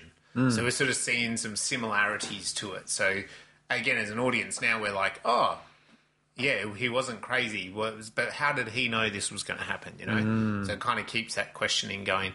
So they save the girls, they're in the elevator, they kind of bring them back. There's the neighbours split off, the soldiers then close in, and they get separated or something, don't they? Yeah, the neighbours go off one way, and then that's right, yeah. they spot one of the aliens coming. So Peter and co they jump back in the house and barricade themselves in, but Lucy runs off and goes under the table where she was. Obviously, she goes there when she's upset with her little monkey toy. Monkey See, Herman, I think he's called. He is. Yes. Yeah. And these aliens, they have a human shape to them, but they're the way they've done it's pretty clever in that they've kind of got these bubble things on their suits. The main head suit is really enlarged, and it's got a lot of coils and metal wires and these weird bubble bits, doesn't it? It's human-like shape, but you don't see enough of. You don't really know what's inside it. No, it doesn't look like human technology. No. The gun does. Yeah. But the suit with its weird blisters on it and things. No. Yeah. Anyway, and so this one alien starts bashing in their barricade, and so Peter and his wife run away from the barricade and kind of hide in the bedroom. Because it literally kind of rips through the wall, doesn't it, the soldier? Lucy's not there. But Lucy's not there, and so with that, the soldier's inside, and he kind of walks over to where Lucy is hiding under the table and bends down. He easily had the opportunity just to annihilate her, but he doesn't. And in fact, he kind of goes to reach for her, doesn't he? In maybe a bit curious. In a curious way, yeah. And with that, Peter comes out and just kind of beats him to a pulp. Yeah, gives him a bit of a beating and cracks his glass on his helmet a bit. Yeah, and steals his gun. Which is another one of those features, but by having that cracked glass, you can identify him. Yeah. Because you've always got to have the identifier. Finn in that whichever the Star Wars movie was, can't remember, they're all the same now. Just kidding, I love Star Wars, of course. Or I don't, depending on what you like. Anyway. Finn gets that smear of blood, like he gets blood on his thing and he wipes it, but he's the only stormtrooper with that smear of blood. That's right. And then the commanding officer, that general woman, is the only stormtrooper with the silver armour. Yes. And so now you've got identifiers. Yes, you do. And so, anyway, Peter takes the gun and takes off, but he can't fire the gun. And they kind of get in the hallway, and with that there's more aliens, and they fire upon them, and he... realising that it's biometric or whatever, biomechanical gun, and but he tinkers with it because we know he likes to tinker with stuff. He's fixed stuff before as electrical engineer or whatever the hell he is, and he manages to get it alive and just wipes out those two aliens. Shoots a bunch of guys. Yeah. They escape to the roof. Which again, it's kind of part of the fun and games, though, isn't it? Yeah, it is. He's the one. He can get this gun working, so it's not. And you want to see him fight a bit. Yeah. You can't just... I have to admit, it's one of the most frustrating things in movies where people are just ineffectual. It's the A-team effect. They're shooting their guns all over the place, but no one's getting hit, no one's getting hurt. You're sort of in this Act 2 here. If you're going to have a bit of a fight, you've got to have the hero... strut their stuff a bit. Even if it's just a few lucky shots, whatever, but you've got to show that there is a chance, there is hope. Yeah. And... they escape to the roof. That's where they find the other neighbours. They know that they can't go back down the sort of fire escape or whatever because the soldiers are kind of coming up to the roof. They notice that across the way there's a whole bunch of people on another rooftop. Yeah, I love this actually because they're all huddled up there like, oh, that's just like us. Yeah. And then of course they get wiped out by a thing. Yeah. They go, oh, we can't stay up here. And that's like it's great visual storytelling there, isn't it? It's like saying, oh, okay, they're up there, they can hide up here, and then the story says, we're going to quickly just remove that idea that they're safe. There, This is not where they're going to stop. Yeah. See, boom. And then of course a spaceship starts coming to them, so they all run and they've got to hide. Yeah. And they they avoid detection, but they realise they can't stay there. Yes. Actually, these spaceships, now that I think about it, they're a little bit like those ships in The Matrix, aren't they? Yeah, they do look a bit that way with this sort of... a bit similar. They've got, like these weird tentacle claw thingos that tap on the roof top a bit. It's a good way of making them look a little bit alien. So they're clearly a different design aesthetic. Yes. There's been a deviation in the 50 years. Like, we don't know it's been the 50 years, but there's clearly been the humans left. And maybe all these androids were developed by Apple. Yeah. And so they're used to that, cleaner, sleeker sort of clean lines, sleek things, minimalist interfaces. Yeah, it's interesting, isn't it? That is always an interesting take on it, is the cleanliness, white, clean lines like we're in a hospital versus then, a more crude mechanical machine. Even Chappie was much more of a machine, wasn't he? Yeah. Yeah, machine with heart. So this is all the cat and mouse. They escape the rooftop by going down a shaky window cleaner thing, which always breaks. I don't know who gets down on those things. But they break back into the apartment. The alien, does he wake up this bit? No. We lose the friends. We do. Yeah, because the wife, she doesn't quite get out of the contraption in time, so she's dangling, and then the husband goes up and grabs it and starts trying to haul her in, and then they get shot, basically. Yeah. And this is a good example of what we were saying with fun and games, that it's not all, like you say, like a horror film has fun and games, but it's not necessarily happy fun. And it's the same here, like the neighbours get annihilated, but it is the fun and games of the story. Yeah, this is what you want to see, and it increases the tension, it increases the action, and it plays on that one note. It just sort of says, alien invasion, now here you're going to have all these scenes which are... near-death experiences. Yeah, what you're doing in this invasion. And they have to be realistic like this. Someone has to die, because otherwise then, like you just said, if everyone's firing guns and no one gets shot, well, where is the actual danger? Yeah. Yeah. So, we do lose the neighbours, and then they escape out of the apartment. They decide to go back down. Yeah, I mean, quite fortunately, the wife is working on a new design for drainage tunnels. Yeah. So she is quite intimately aware of all these tunnels, which is a nice way of introducing the... I'm not sure why they need to increase drainage, but I guess go over to New South Wales at the moment and ask them about increasing drainage. They'll tell you why. Yeah. Current affairs. You learn something new every day. So they do. They go down, and she points out the tunnels, and they can get to the factory because, David, in the memory or dream of Peter, says, "Okay, they've gone now, but we'll meet back at the factory." Yeah, and that's kind of triggered him going, "Oh, yeah, the factory." And he's like, "Actually, it's basically a fortress in there. Like it's really well constructed."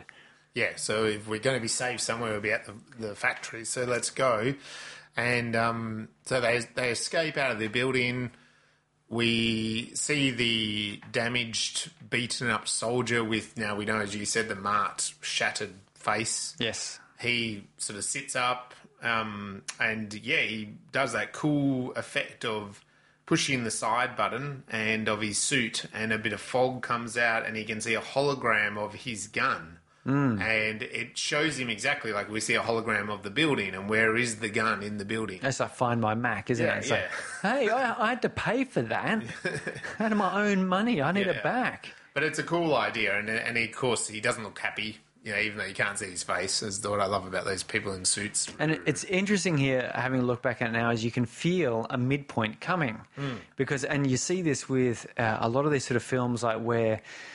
maybe a zombie movie or something where they're trying to get away, and you get that midpoint where they reach something that appears to be a safe haven. Yeah. Where there's a moment there where it's a little bit calmer. Yep. And and you can tell this is coming because we're going to get to the factory, and so you're thinking, there's going to be... There's a plan. There's going to be a midpoint there where there's... something's going to change. They're either going to go on the offensive or the safety is not what they thought it would be or something. Yeah. So it's just an interesting And this is why my wife hates me talking during movies, because I get excited and go, oh, this is going to have to be the... Yeah. Okay, be quiet. So they do have this plan, the tunnels, they escape the building. We know that they're being chased. When they actually exit the building, there's a... is there a drone thing? Well, yeah, there's one of the people, one of the AIs, as we know from having watched the film, is sort of dragged out by soldiers and brutally killed. That's right, yeah. And yeah, everyone, my Peter's family's going, oh, this is terrible. Yeah. And then so like a resistance fighters suddenly come run in with all guns. Yeah. And we're thinking, did they all steal guns off the aliens? And well, no, because they don't look like the aliens' guns. They've got their own guns, which means this is some sort of planned thing. Yeah. And so they come in and shoot all the soldiers, but then the drone comes and... And this is one of those raising the stakes a bit there, because you go, oh... Okay, they're saved. There's like no, they just got killed. A whole lot of them. So keep going, buddy. Keep running. You're not safe yet. Yeah. And so, this is a really good example to me of a midpoint getting out of the fake, the fun and games is that, Peter, they get to this bypass thing and they go down the tunnel. But as they're getting to that tunnel, they've got to get the kids down. There's a drone explosion, like fires on them. And just as it fires on them, they just get through it. And you think, oh, okay, that was real close. And they're inside the tunnel, and then they realise that Alice... Lucky none of us got hurt. Yeah, Alice is actually hurt. And there's a good realisation scene there. And so this is, I think, one of those examples of a midpoint that you'd call is a false victory. So... it's sort of like a double negative in a way. Or no, not double negative. It's like we got to the tunnels, but one of us is injured. Yeah. So it's and may not make it. Like someone's going to die here, And I think even Peter says, no, she'll make it. She'll make it. It's like we've got to go on. Was an interesting lack of blood on all these bodies. There was. There's little smears here and there. Yeah. But considering she's, copped it right there in the kidney, you'd be expecting that to be weeping. Yeah. But it just sort of looked like it's like a bit red and there's a bit of blood around it. Yeah. And I mean, even, it was interesting because I guess now that I think about it, she doesn't react very extreme for maybe what the pain should be. They kind of stare at each other and she's got this great big U sort of shape in her stomach. And, I mean, then after that, it cuts to, he's like, oh, she's going to make it, she's going to make it. And then it seems like, oh, she's fading a bit quickly. Yeah. And people do have shock. We know that. People can go into shock. They can lose a limb and they're not screaming, So everyone reacts a bit differently. So it's kind of hidden in that emotional storytelling. Yeah. And we get the fight then that the chasing alien catches up. And I think this is kind of the real full midpoint downward, this is where that it's tipped. Because, she got injured, but they're still going to the factory. But no, the alien chasing them catches up, and they have that little fight. Yep. And this is where we get the revelation. The helmet comes off, and it's just this young guy. Yeah. And, Peter's like, why are you doing this? Who are you? What's going on? And as the audience, you're sort of going, oh, okay, this is actually quite a bit weirder than I thought. So they're not aliens, they're humans. Yeah, but you guys, Peter's a human. So what is actually happening here? Yeah. Why are they doing this? And that's why I said earlier, like my intuition was thinking, is it going to be when the mask comes off, it's Peter? That's what I kind of thought might be the reveal. If it's like a story like that, like it's two different time zones or two different dimensions or something, and these humans have come here because their planet is dead or... something like that, So here I'm like, oh, okay, they're not aliens, they are humans. What does that actually mean? Yeah. So Peter forces sort of by gunpoint the soldier to help carry Alice all the way to the factory. And when they get there, his old boss and there's kind of all these other guys that are like, they're like a mercenary group, really, aren't they? Like they've got guns like those guys we saw in the street, but they're not soldiers and they kind of attack this human, the human guy, the soldier, and say, "Oh, look, we've got to evacuate, so we're going to get through and close the doors, and there's an old train that will get us out of the city." Yeah, and it's our best option. And it's clear at this point that David knows what's going on. Yeah, like he's more organised and these other people are organised, but he's like, he doesn't want to explain anything. We don't have time. And this, to me, this is then pretty much an all is lost moment, is that they medic. And again, even watching this the first time through, I just thought it was weird technology. This medic zaps. It looks like a Alice. taser. Yeah, it looks like a taser, and her body does shake, and he's like, "What are you doing?" And he's like, "Oh, I'm just examining her." And It's a diagnostic. yeah, it's a diagnostic, and she does it. It's quite violent. Again, I was a bit like, "Oh, it's just weird technology," And then you see the device the taser that he's tasered her with. Like, you see there's a little screen on it, and it shows her kind of rib cage or, the side of her stomach. There's a red dot. There's a big red dot there, and he's like, "Ooh, no, it can't save that," And, but it sort of quickly diminished the fact of the way it did diagnose the patient. You thought, well, if it diagnoses someone that quickly, maybe it's worth a little electric shock. Well, on the other hand, maybe she would have survived if you hadn't electrocuted the crap out of her. I know. Maybe. But to me, it's an all is lost because he literally says, "Oh, no, she's dead." The interesting thing here is because you don't know what they are, and she gets zapped, and just like Peter, we're confused. Yeah, we're confused. We're going, what the hell? This is because David and his mob clearly know what's going on. Like they've got a grasp on this handle on the situation, a grasp of the bull's horns. Or, jeez, those metaphors. Those metaphors are not getting us tonight. Whereas we're in the dark like Peter, and we're going, what the hell is going on here? Like, that's technology that we wouldn't expect to be used. Yeah. Let alone like. If it had just been like a tricorder, like Star Trek thing, just beep, beep, beep, beep. Yeah. Oh, yes, okay. Yeah. You totally accept that and you go, oh, yeah. Just some little scan. I mean, we've even already got sort of small hand scanners which do detect certain things. Yeah. But this violent zapping, and she's jerking around and not liking it. You're just like Peter, you're going, what the hell is this situation? Are they the aliens? Are they possessed? I don't know, God knows what. But it's pretty good. Yeah, it was a cool idea, I reckon, to keep us in the dark, But it isn't all is lost because she's basically resigned to die. You know what I mean? Yeah, so to me, that's a death. So it's a perfect example of the who or what has died. Well, there's no way to save your wife. And actually, you say in a zombie film, this is a perfect example. Like in a zombie film, what happens? Someone gets bit. Yeah. And so they're going to turn to a zombie, but maybe it's not going to happen today. Like today, even depends on the rules of the movie. Zombie films. And I think what actually dies here is his vision of normality. Because at the start, his family were trying to get him to be normal. Yeah. And he goes to the clinic thinking, okay, well, maybe the clinic can fix what's wrong with me. Yeah. And really what was wrong with him is he was accidentally remembering stuff that he wasn't supposed to. Yeah. And now we've got the death is that, actually, I kind of wanted that normal. Yeah. I didn't, even though I kind of wanted to be right because I didn't want to be crazy. I actually wanted to be normal, and now I'm finding out that everyone else had the mental problem. Yep. And I was the normal one, and so that he cuts open his chest to do the surgery. Hang on, you're jumping. Yeah. Okay. Well, I was saying that though. That's sort of that acceptance of the death. It's just oh, okay. His almost his inspiration to change. He's going, oh, okay, so I'm going to have to accept this. Yeah.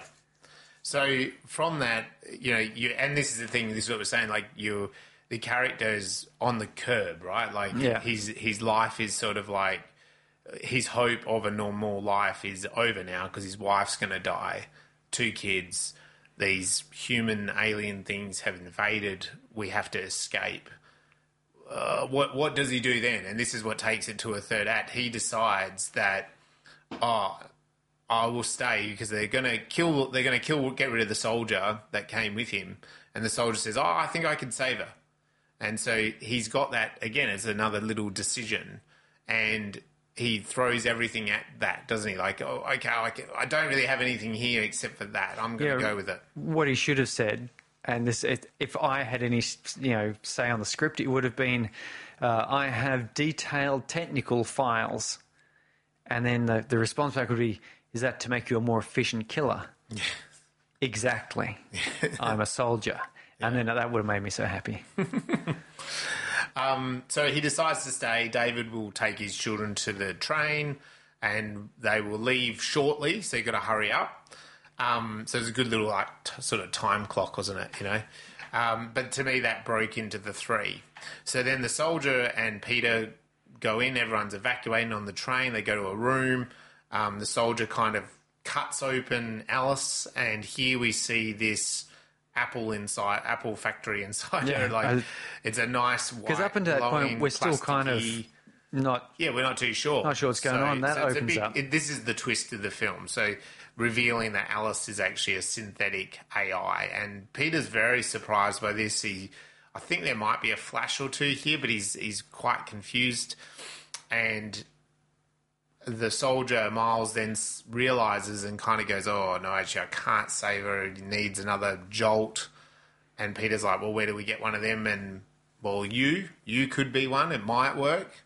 Might kill you both. But it might kill you both. And so Peter thinks and then decides, no, this is what we're going to do. So he sits him down and, like you were just saying, he does a really nice big open this is interesting incision thing. Here as well, like he stabs, he doesn't want to, but then he stabs in, and instead of like screaming, he just sort of stops and goes all calm and looks oddly at at Miles. Yeah. You know, there's a weird sort of connection between the two of them, and then he just starts, almost curiously cutting himself across and doing this T shape in his chest, and totally in control and calm, and a human would be rightfully screaming there. Yeah. And then peels it open, and he's got this, really rather attractive interior. Yeah. He went for the bonus feature. Yeah. Sorry, he's licking his lips. What is this science? And he plugs in, basically just plugs them in, double adapter, really. HDMI port input from either end. Yeah, USB. Starts sending the juice through, and with that, Peter kind of blacks out. And he gets all these memories, but this time, and the memories are the flashes that we saw early in the film, but this time it's a bit more coherent. Yeah, it's a bit more complete story. Yeah, so we'd seen some shots of him, and now we get the scenes are a bit longer. So him being, being at the factory, he's actually at a very similar looking place to the factory, but there's humans, and humans are talking, and they're saying, the synthetics are getting a bit too smart. They're just machines. What do they think? And you see him bump into his wife and help her out. And actually, there's kind of feelings between the two of them. Yeah. She asks him, "Why did you help me out?" It is because I love you.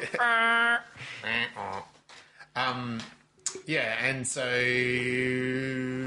there's sort of that concern. As I said here, to me, it's like humans concerned, but they might get smart. You've given them too many powers. If you give them voting rights, what are they going to do? They've taken our jobs. And, you can't pay them. You can't educate them. Separate them from each other. I had a very special insight when this happened, because we are concerned about automation taking over our jobs. Right. And rightfully so. But when that automation gains sentience... Okay, so here he is, Peter, as he's chosen to call himself, fixing a light globe, and let's say he just then becomes self-aware and goes, hey, what am I doing?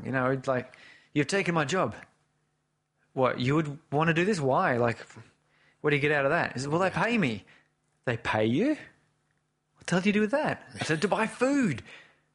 What? Yeah. I don't want any of that. Yeah. Why am I... You can do this yourself. I've got artworks to make. I've got better things to do with my time than maintenance work. What are you talking about? I'm going to go... And then all of a sudden... That other synth over there has been giving me eyeballs all day. And then all of a sudden it's more the case of they've taken our jobs. They're giving all their jobs back to us and we don't want to do them. That's right. I don't want to change light bulbs. You want me to change light bulbs and clean toilets and stuff? What? Can't we make a machine to do that for it? Yeah, we did that. Remember, they became sentient and realised that they don't get paid and there's not much point in it. So they walk. Anyway, it does raise an interesting question about use of resources. It does. I think they'd give the jobs back. I think they would too. Yeah, it's an interesting one. But it is a common fear. It's the same. What do you call it? You know, vocal bites, sound bites you hear of enraged people. This is why I don't watch commercial news at all, because you always get the same things. They're taking our jobs. What if they want that? Where is this going? It's a slippery slope, and you're like, oh my god, just take a chill pill, dude. And, I know. Yeah, what are you doing shouting at us for? But people have these very real concerns. They do. Whether they're valid or not is a good question. And they've been to me, it felt like it's the same argument. It's been around for a long time, and so it's the human way of discrimination and stuff, really. Of fear of the unknown. That's what it is, fear really. Of the shadows. Because you're going, well, it's nice to give them, because you can imagine, nice to give them all recognition, all the rest of it, but does that mean that they stop, because at the moment, if they're automation, they're not earning money. No. They're like, that robot arm that welds a car joint in a factory earns the owner money. Not that no one pays that robot arm. So what, they ask for money now? Yeah. And now all of a sudden they're the wealthy ones because they got all the jobs. But they don't need it. No. So, it would be quite frightening, I think. Yeah, I get the fear, but it's the same old fear. It's been around for a long time with slave labour and all that. When slaves, what, you got to pay them to pick the cotton? I don't pay my slaves. So it's the same thing. And the funny thing is, of course, it's turned out that the cotton owners are now making more money by not having slaves. But okay, yeah, that's right. No worries about that. So we see in these flashbacks that the human military decided to wipe out the synths, so they attacked. However, the synthetics over time fought back and eventually drove all the humans off the planet. You see their space, these sort of rockets going off. And Peter and Alice, his wife, actually met during that tension. We'd had these flashbacks early of the daughters sort of being near dead parents and kind of leaning that maybe that was them being dead in his vision, but no, there were other parents. They were human parents. They were human parents, that had taken the children, and then so they adopt the children or rescue them. And then to deal with this sort of, kicking the humans off the planet, the androids decide to wipe that memory from most of the machines. And as Miles says, Aaron, that'd be a nice thing, be able to choose which memories to keep. It would be, wouldn't it? Humans don't have that. So, that's sort of, he gets those memories. And again here, we see that similar to the camera motive twirls around as Peter comes back, and there's actually a real jump cut from Peter to Miles. Yeah. And so it's like they're kind of staring each other off, and that's a nice moment in this film because it's not a traditional kind of climax, but the climax here is more like, hang on, you guys tried to kill us, then we kicked you off the planet, and then now you're coming back to try to kill us again, but we're kind of it's the old, why are we causing all this destruction? Yeah. We're not that different. Well, Miles says here when they're looking at each other, he says, I didn't realise this coming down here to kill kids that we were told you'd be monsters, that we weren't even sure be able to breathe the air here, that you would have transformed it. Yeah, maybe they're thinking about the Matrix type of thing, Yeah. And I think Peter's realising, because he's like, and he does say to him, you could have killed me and Alice when we were out, like when I was zoning off, you could have just wiped me out, and why didn't you, and that's when he does say, well, I was kind of told you were monsters, but you're not, you're families, So it's a really good sort of pivotal point. So to me, there's again a nod there, the myths of war, the propaganda of war from that scenario. And Alice is good. She's kind of recharged. Her batteries are recharged. Yeah, they gear. This is where they gear up for the final push. So we had that little downtime. We got a final push with a chance to get to the train. Yeah, and the humans are now closing in on the factory and kind of breaking through the door. And so they decide to depart ways with Miles. He's like, go ahead and, I'll let you go. I'll always remember you. I'll always remember you guys. We'll always have Paris. Yeah, and I'll just, wake up here. I survived. And yeah, the humans kind of track them down. They get to their daughters. The train's taking off. They kind of jump onto the train, and with that, the humans start attacking. And but then, that train has some sort of massive gun at the end. Yeah, they were prepared. They weren't stupid. Yeah. So it just sort of annihilates the humans. And then that kind of leads into the final image of this train kind of coming out of the tunnel into the countryside. And Peter sort of gives us a bit of a voiceover to sort of say that, well, maybe one day there'll be a bit of a... Yeah, I mean, it almost felt to me like there'd be like this is an opening to a TV series. Yeah. Which would work quite well. And, you've got a lot of good characters there. You've got a bit of tension. You could explore some of the themes. Yeah. I don't know if there was, it'd be interesting to know, was that something Netflix wanted at the end? Yeah. Because I know that Ben mentioned that when he spoke with Netflix, he got a few days to make a few final extra edits. Because, every director wants that. I mean, Ridley Scott with Blade Runner. The Blade Runner theatrical, I love it. But then he's done director's cut of it. James Cameron did Aliens. Aliens theatrical, fantastic film. One of the great instances of a sequel being as good as, its predecessor. But then there was a director's cut. And then, as the story goes on, George Lucas goes on. So, I think most directors... when they're not the writer, director, editor, producer, which is certainly the case with smaller films, more independent films. Yeah. I think there's always a lot of cases where the director sort of says, artistically, this needed to explore other realms. And then, of course, the studio says, that's cool, bro. Yeah. But we've spent $15 million, say. We want to make sure we get that back. Yeah, we've had enough now. We want to put it out there. And we know that if we include this, and if we don't go too highbrow, because, let's face it, your 14-year-old is not going to be able to... And Ben actually said this scored very highly with 14, 15-year-old boys. Yeah. Which I could totally understand. Yeah, me too. There's pew-pew and there's spaceships and it's flashy, it's exciting. So in any of these films, even when you do have complete directorial and writer oversight, I don't doubt that then you talk with, say, Luke Spark on The Occupation, where he says, but his budget money wasn't quite as big as he needed it to be. And his set designer had the flu for the week leading up to the final shot. So he really would have liked to have done that all totally differently. Yeah. And in Paradox... Hamid, he said similar things, like he had actors from 7 different countries and they all had these tight shooting schedules around their, they were in various daytime soaps and other films, and they had to get back leave, to the other day jobs, and they'd never come back. Yeah. And so he's got an hour and a half to film this complicated 10-shot sequence, and he's like, would have much preferred something else. So my heart goes out to all these poor old directors who get to the end of their shot and go, I really needed more. Yeah, that's right.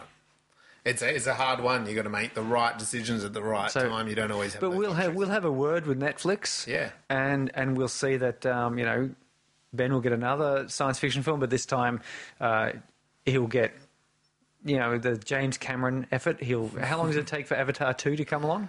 It's been a long time. It's like a Guns N' Roses deal, isn't it? Here's your 7 or 8 years. Here's your 10 years. Yeah. Come up with a film, and your budget. Well, we'll give you a James Cameron budget, which is to say, just write a number on a piece of paper, and we'll put an extra 0 on the end, and that's how much money we'll be giving you. Yeah. Yeah. Okay. We'll wave our magic wands. Let's go. So it'd be interesting, we'd see maybe from Ben or Netflix if they were trying to lead it into a TV series or a sequel or even a trilogy or something, Yeah. Maybe, or whether they just wanted to kind of have it a little bit like open-ended at the end there.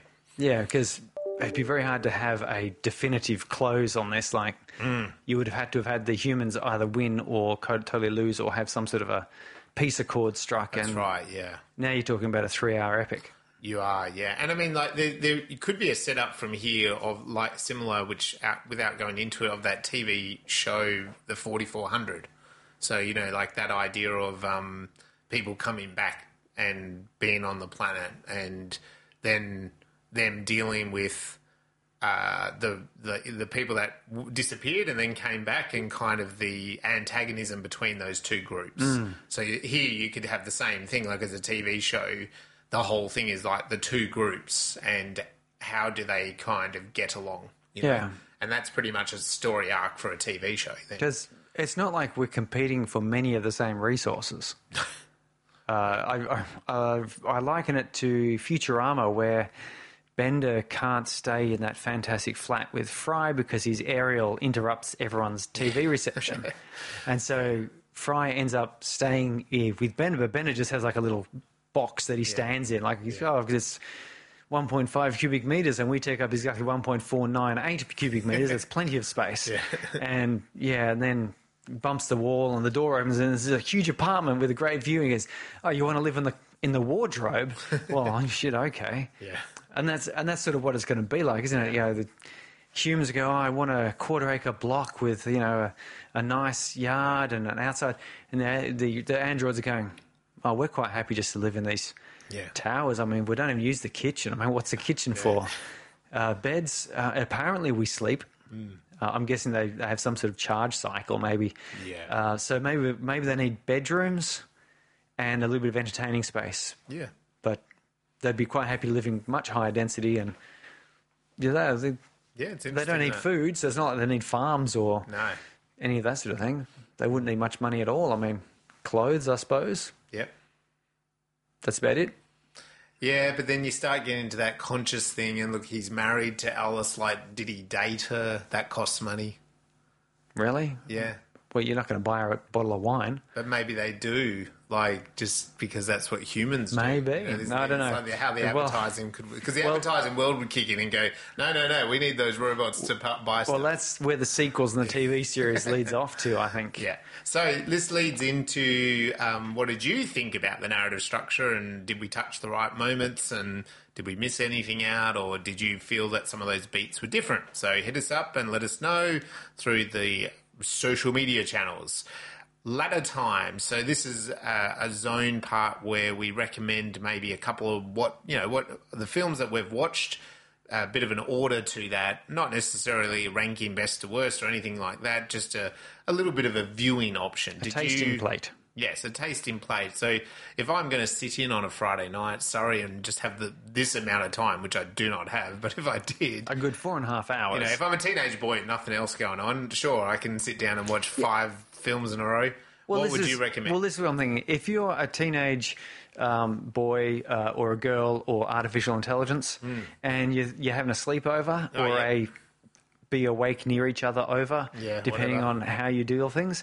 Yes, I would say let's go for a trilogy of Australian science fiction. I've got Occupation Rainfall.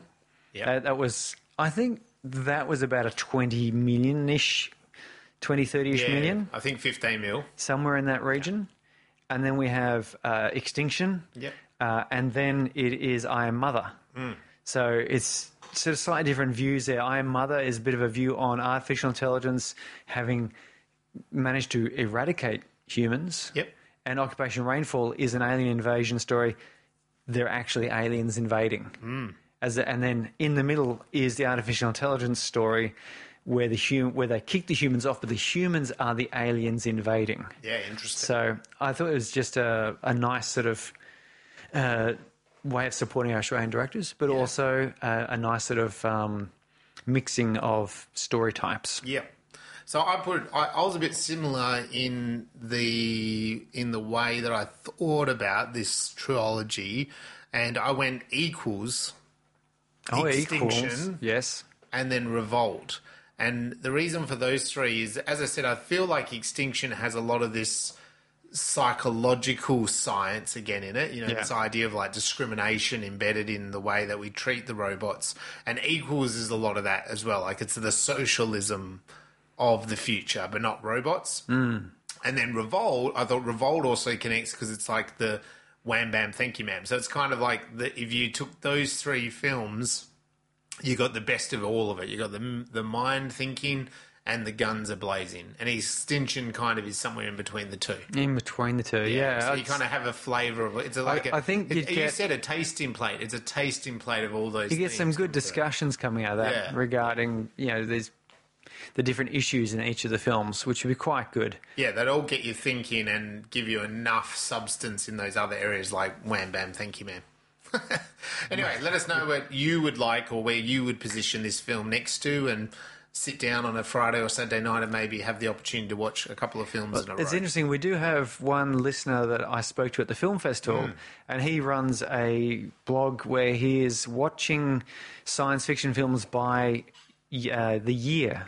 Yep. So he's gone back to the 50s, I think. And so he's watching sort of maybe, I can't remember if it's like 3 films that were released in that time. The idea being that evaluating the science fiction films against other films of that era.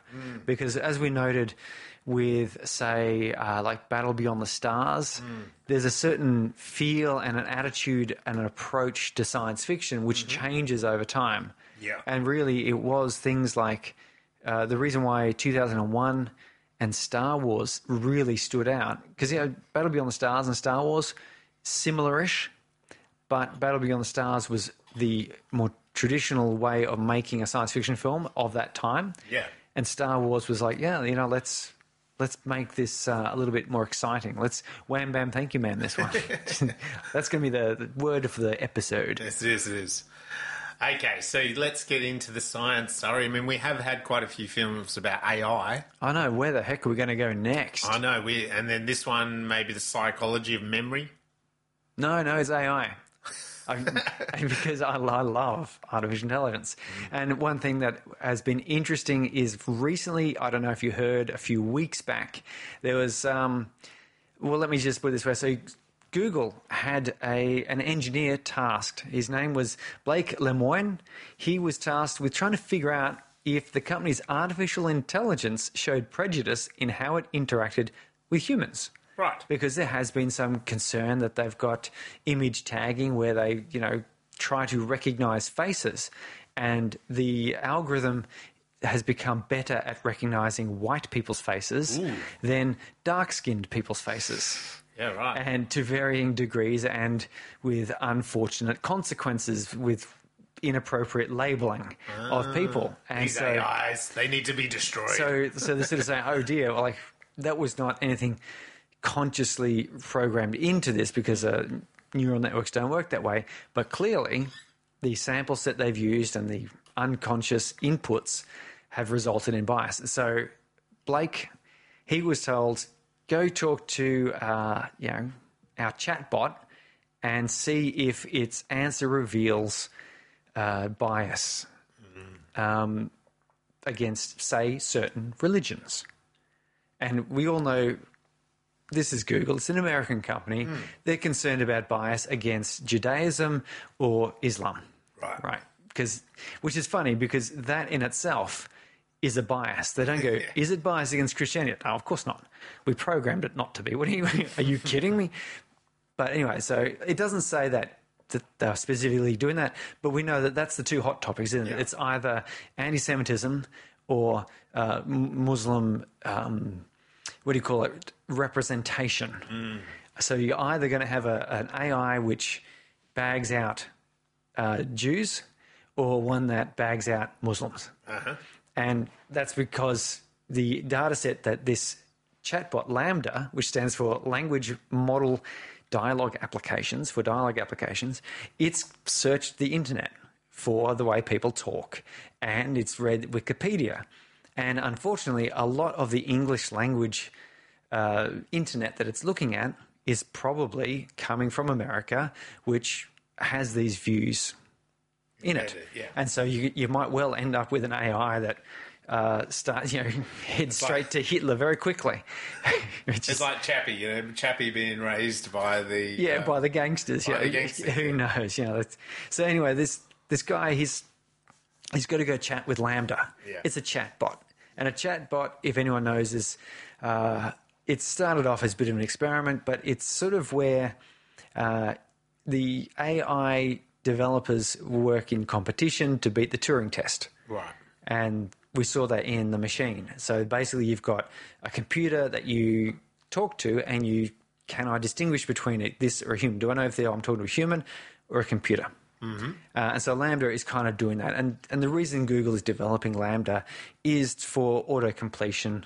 You type in search, and I'm sure you've done this. You're like, how do I get to? And it'll suggest things. Yeah. And it's usually actually not too bad. It'll say, how do I get to, the cinema or a restaurant? And it'll go, well, and it's learned that by probably listening to you as you talk. But, it's learned that by this neural network process, which goes through a lot of inputs. Anyway, so he had to talk with Lambda. But he wrote a very interesting blog post called Is Lambda Sentient? And that went viral. So, when I read that and I thought, well, this is interesting because I've read previous things about AI, like, is this text generator, the GPT-3, the general purpose text, AI version 3, is it going to replace writers? And you read some of its example output and you go, for an AI, that's actually kind of good. But for anything other than, I don't know, like a chimp with a crayon up its nose, it's really struggling. It's not very sensical. So you sort of go, I don't feel threatened as a writer at all.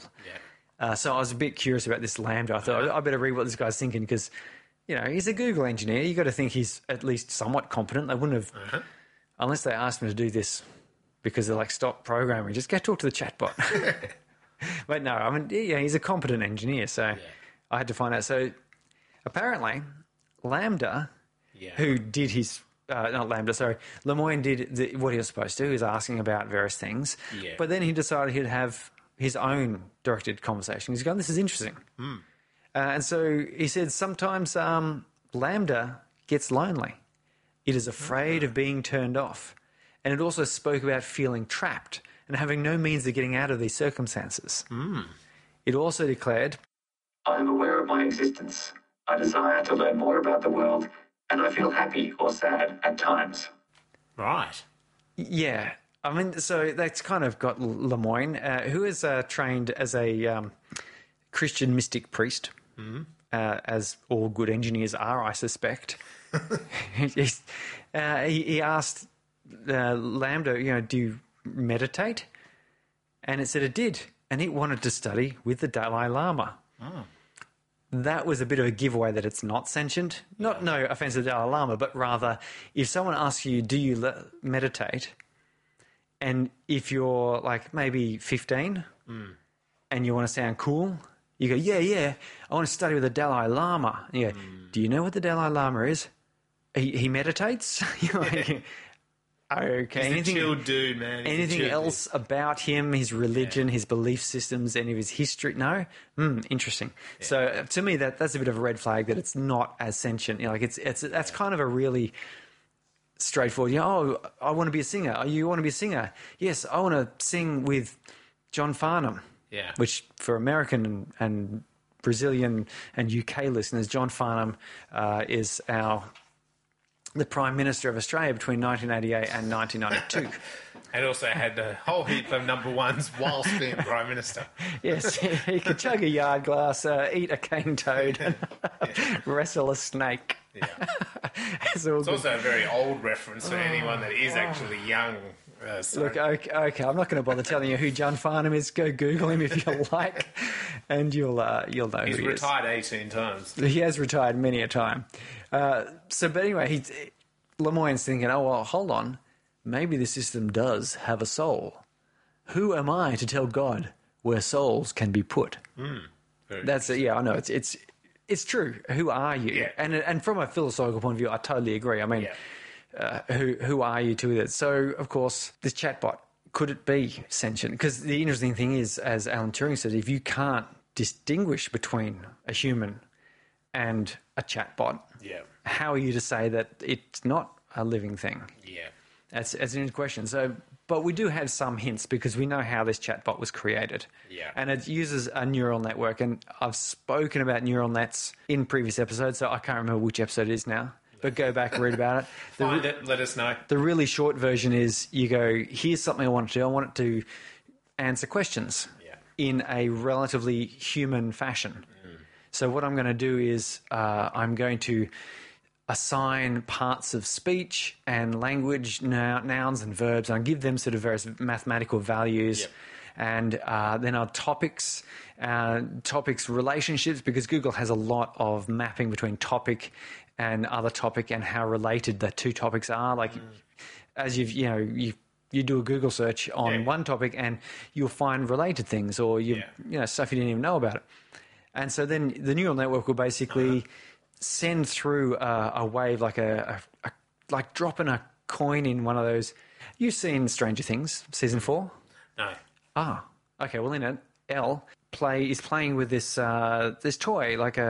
It's a board. It's vertical. It's got a whole bunch of pins in it. She drops a little disc, and the disc falls down and bounces off the pins as it makes its way down. And it's kind of a random number generator because it bounces. Whether it goes left or right is a yes, no. It's a random thing, and by the time it gets to the bottom, it just lands in a slot. Yeah. And so she's trying to use the psychic powers to determine which slot to go in. Right. But neural network's not too dissimilar in that it sends a little query through and it goes through each of these little nodes. It goes, what topic is being discussed? What's being asked? What's a similar topic? What could it be? I'll try this topic. I'll put this noun and verb and adjective, and then I'll end it with a question mark, and then it'll spit out a sentence. Yep. And then there'll be some test, an evolutionary test where you go, is this a sentence that fits the question? Does it answer the question well or a lot? And then, a score will be from 10. Yes, that's indistinguishable from a human question. That's brilliant. Down to a 0, that's just made up words in nonsense order. Yeah. And then it'll do this again, and it'll do this thousands of times, millions of times across enormous data set over days, weeks, until basically and every time it goes through, it's not just random, it tweaks values. So it goes, oh, okay, perhaps I should look for a topic that's more this direction, and I should put an adjective before the noun. I'll try that. And then it tweaks each of these little values and it sends it through again and it gets a sentence. It goes, how does this one look? And someone says, I'll give that a 5. It goes, 5. So it tweaks a couple more things that way. Oh, it goes down to 3. Oh, I'll go back the other direction and goes to a 6. And so on. It does it thousands of times, millions of generations, however long it has to go, until finally, about 85% of the time, it's coming up with answers that sound like a person is answering them. And that's what this is coming from. So the question then is, could this chatbot have developed consciousness in this process? Yeah. The basic answer is no, because the mechanism by which it is coming up with these sentences is not generative. It's not imaginative. It will only operate on the boundary conditions given, and it will only answer questions that lead it towards the target it was programmed to lead towards. It won't spontaneously create knowledge in any real sense. It won't have intent. It won't go, I want to try and manipulate you around to talking about oranges. Yeah. And so, whereas a human will do that. Yes. A human will, or any sentient being, I suggest, would sort of say, I want to introduce the idea of going shopping on Tuesday. And so you start talking to someone, you start introducing the idea, and you bring them around until you're talking about shopping. The chatbot works the opposite way around. You start leading it, and it follows where you're leading, because every time you answer back, it gets information. It says, oh, that was a good answer. I'm going to do more like that. Right. So this guy's asking about meditation, and the computer comes back with meditation. What's all the connection to meditation? And a Dalai Lama. Yes. As opposed to sort of saying, yes, I looked deep within myself and I found myself lacking. Yes. I feel as if I've been stitched together by Frankenstein's monster, which has nothing to do with meditation.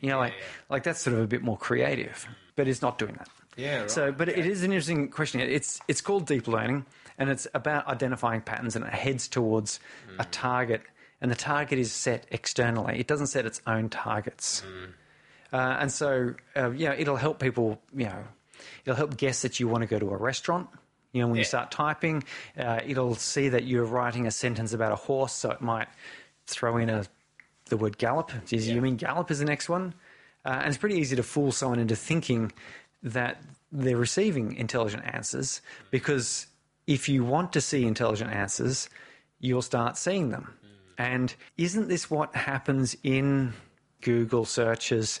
You start going down Google search holes where you follow topic after topic, and it's kind of the algorithm is feeding you more of that same topic because you keep going on it. You go into YouTube and you start watching video clips about golden retrievers, and you're going to start getting, maybe you want other dogs. No, you keep choosing golden retrievers. What about Labradors? No, golden retrievers. Okay, I'm going to just show you lots of golden retriever stuff now.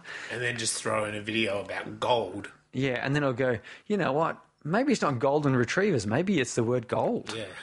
And then you click on... Do you want to learn how to make gold? And you click on that. And you click on that, and it goes, oh, you do. You want more gold. And then it goes, here's a gold-finding dog. Yeah, here's a gold. Yeah, so it's kind of leading you down the path, but you might think that it's reading your mind. Yeah. It's not. It's just... It's like... where's that guy? Tony Edwards, the mystic... medium person. Oh, yeah. Yeah, they're talking with the dead. It's called cold reading, and it's the same deal. It's just, it's a J or a B. Yeah, I knew a John. Yeah, John, that's the name. Yeah, the law of marriage. He was a man, was actually a trans man. He started off as Jane. Yeah. Yeah, that's what I meant. Yeah. Always wanted to be a man. Yeah.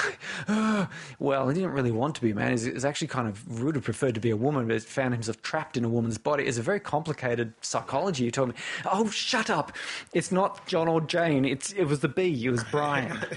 Oh, Brian. Right. My goldfish. Oh, shit. Yeah. Anyway, so it's the same sort of deal. Yeah. But I mean, eventually we are going to have some sort of consciousness, because people are... Google has made LaMDA to not be conscious. They're not interested in that. But someone's going to be interested. Yeah, like in the movie The Machine. Yeah. The military weren't interested in general intelligence, but Vincent, I think his name was interested.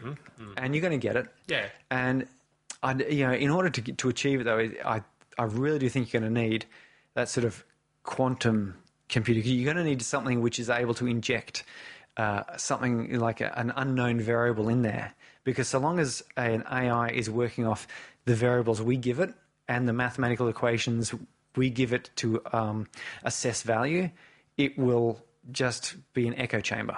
It will repeat back what we already know, but it will find connections that we don't see. That's what questions me about Google. Well, you'd imagine Google would want that, because you want the searches to become... more and more,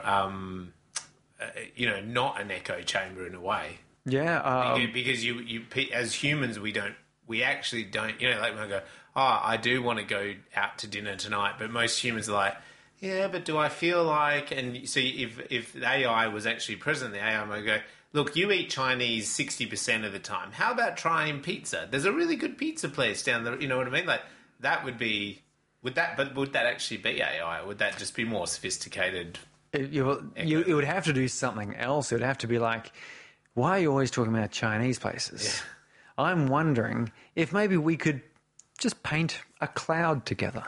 Like, what? Yeah, but that's not what I wanted as a user, is it? I wanted you to tell me some takeaway.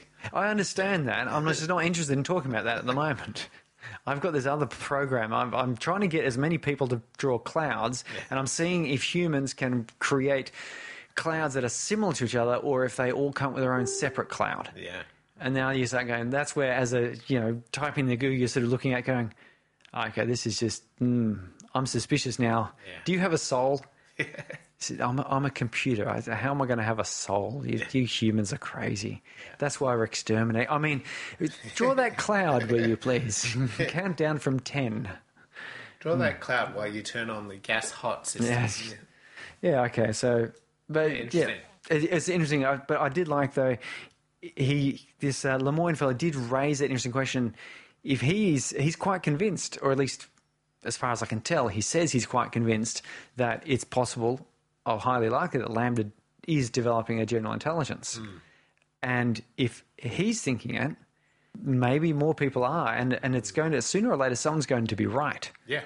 And that's going to have some we've seen plenty of movies where the implications of being right about that are odd. Well, but that's the thing. Maybe it will be what I'm saying, as in, if LaMDA's been developed, if you just take the Google example, being developed to ultimately make the search engine smarter and smarter and smarter, like maybe that's what it would be like, saying like you go, I feel like takeaway, and it's like, here's your number one takeaway that you always order, but here's another option, and here's another option. And actually, have you thought about we could order fresh food and make it? You know, like literally giving someone those different options, and then it would learn that Mark goes, no, I just want the Chinese, and then it goes, okay, well, there's no point giving Mark. The reason don't waste the time. Yeah, don't. Giving Mark another option, but then Surrey might go, yeah, let's try a different option. So it goes, oh, okay, so Surrey actually wants different options. My question would be, where can I get some oats?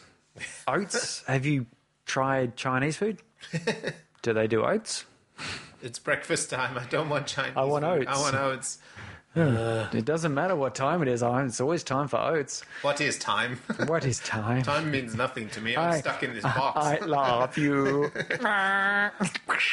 Anyway, let us know what you thought about the science and that we, just delved into, and also what we've talked about with the movie Extinction. Go check it out. It's on Netflix. Who said Australian filmmaker is behind this science fiction film that we've looked at tonight. So go check it out. See what you think, and come back to us and let us know what you thought about episode 83. Next episode. Yeah, we're going to have a look at a film called Archive. Came out in 2020. It is, I think, another one about AI. Interesting. We probably should deviate from AI after that, but we'll have a look at this one. I have not seen it before. Have you? No, I have seen the picture of a white-faced robot with blue details. Looks like a girl robot, which is always an odd choice for people to make. Yes. Robots that look like people, I mean. I think Why would you do that? The premise of this is that a robot engineer makes robots to replace his dead wife or something, and it's something like that, and then the robots... They're a bit like that. Like, as we've just been talking about, they're sort of becoming sentient and talking back to him, maybe not like his wife. And so that sounds like roughly what the premise is about. I haven't seen it. Because I was wondering in Extinction why you'd make all these highly advanced robots look like people. Like, there's no requirement for it. No. Seems a waste of energy. You can make them just look like robots. Yeah. Makes sense to me. But anyway, Archive next week.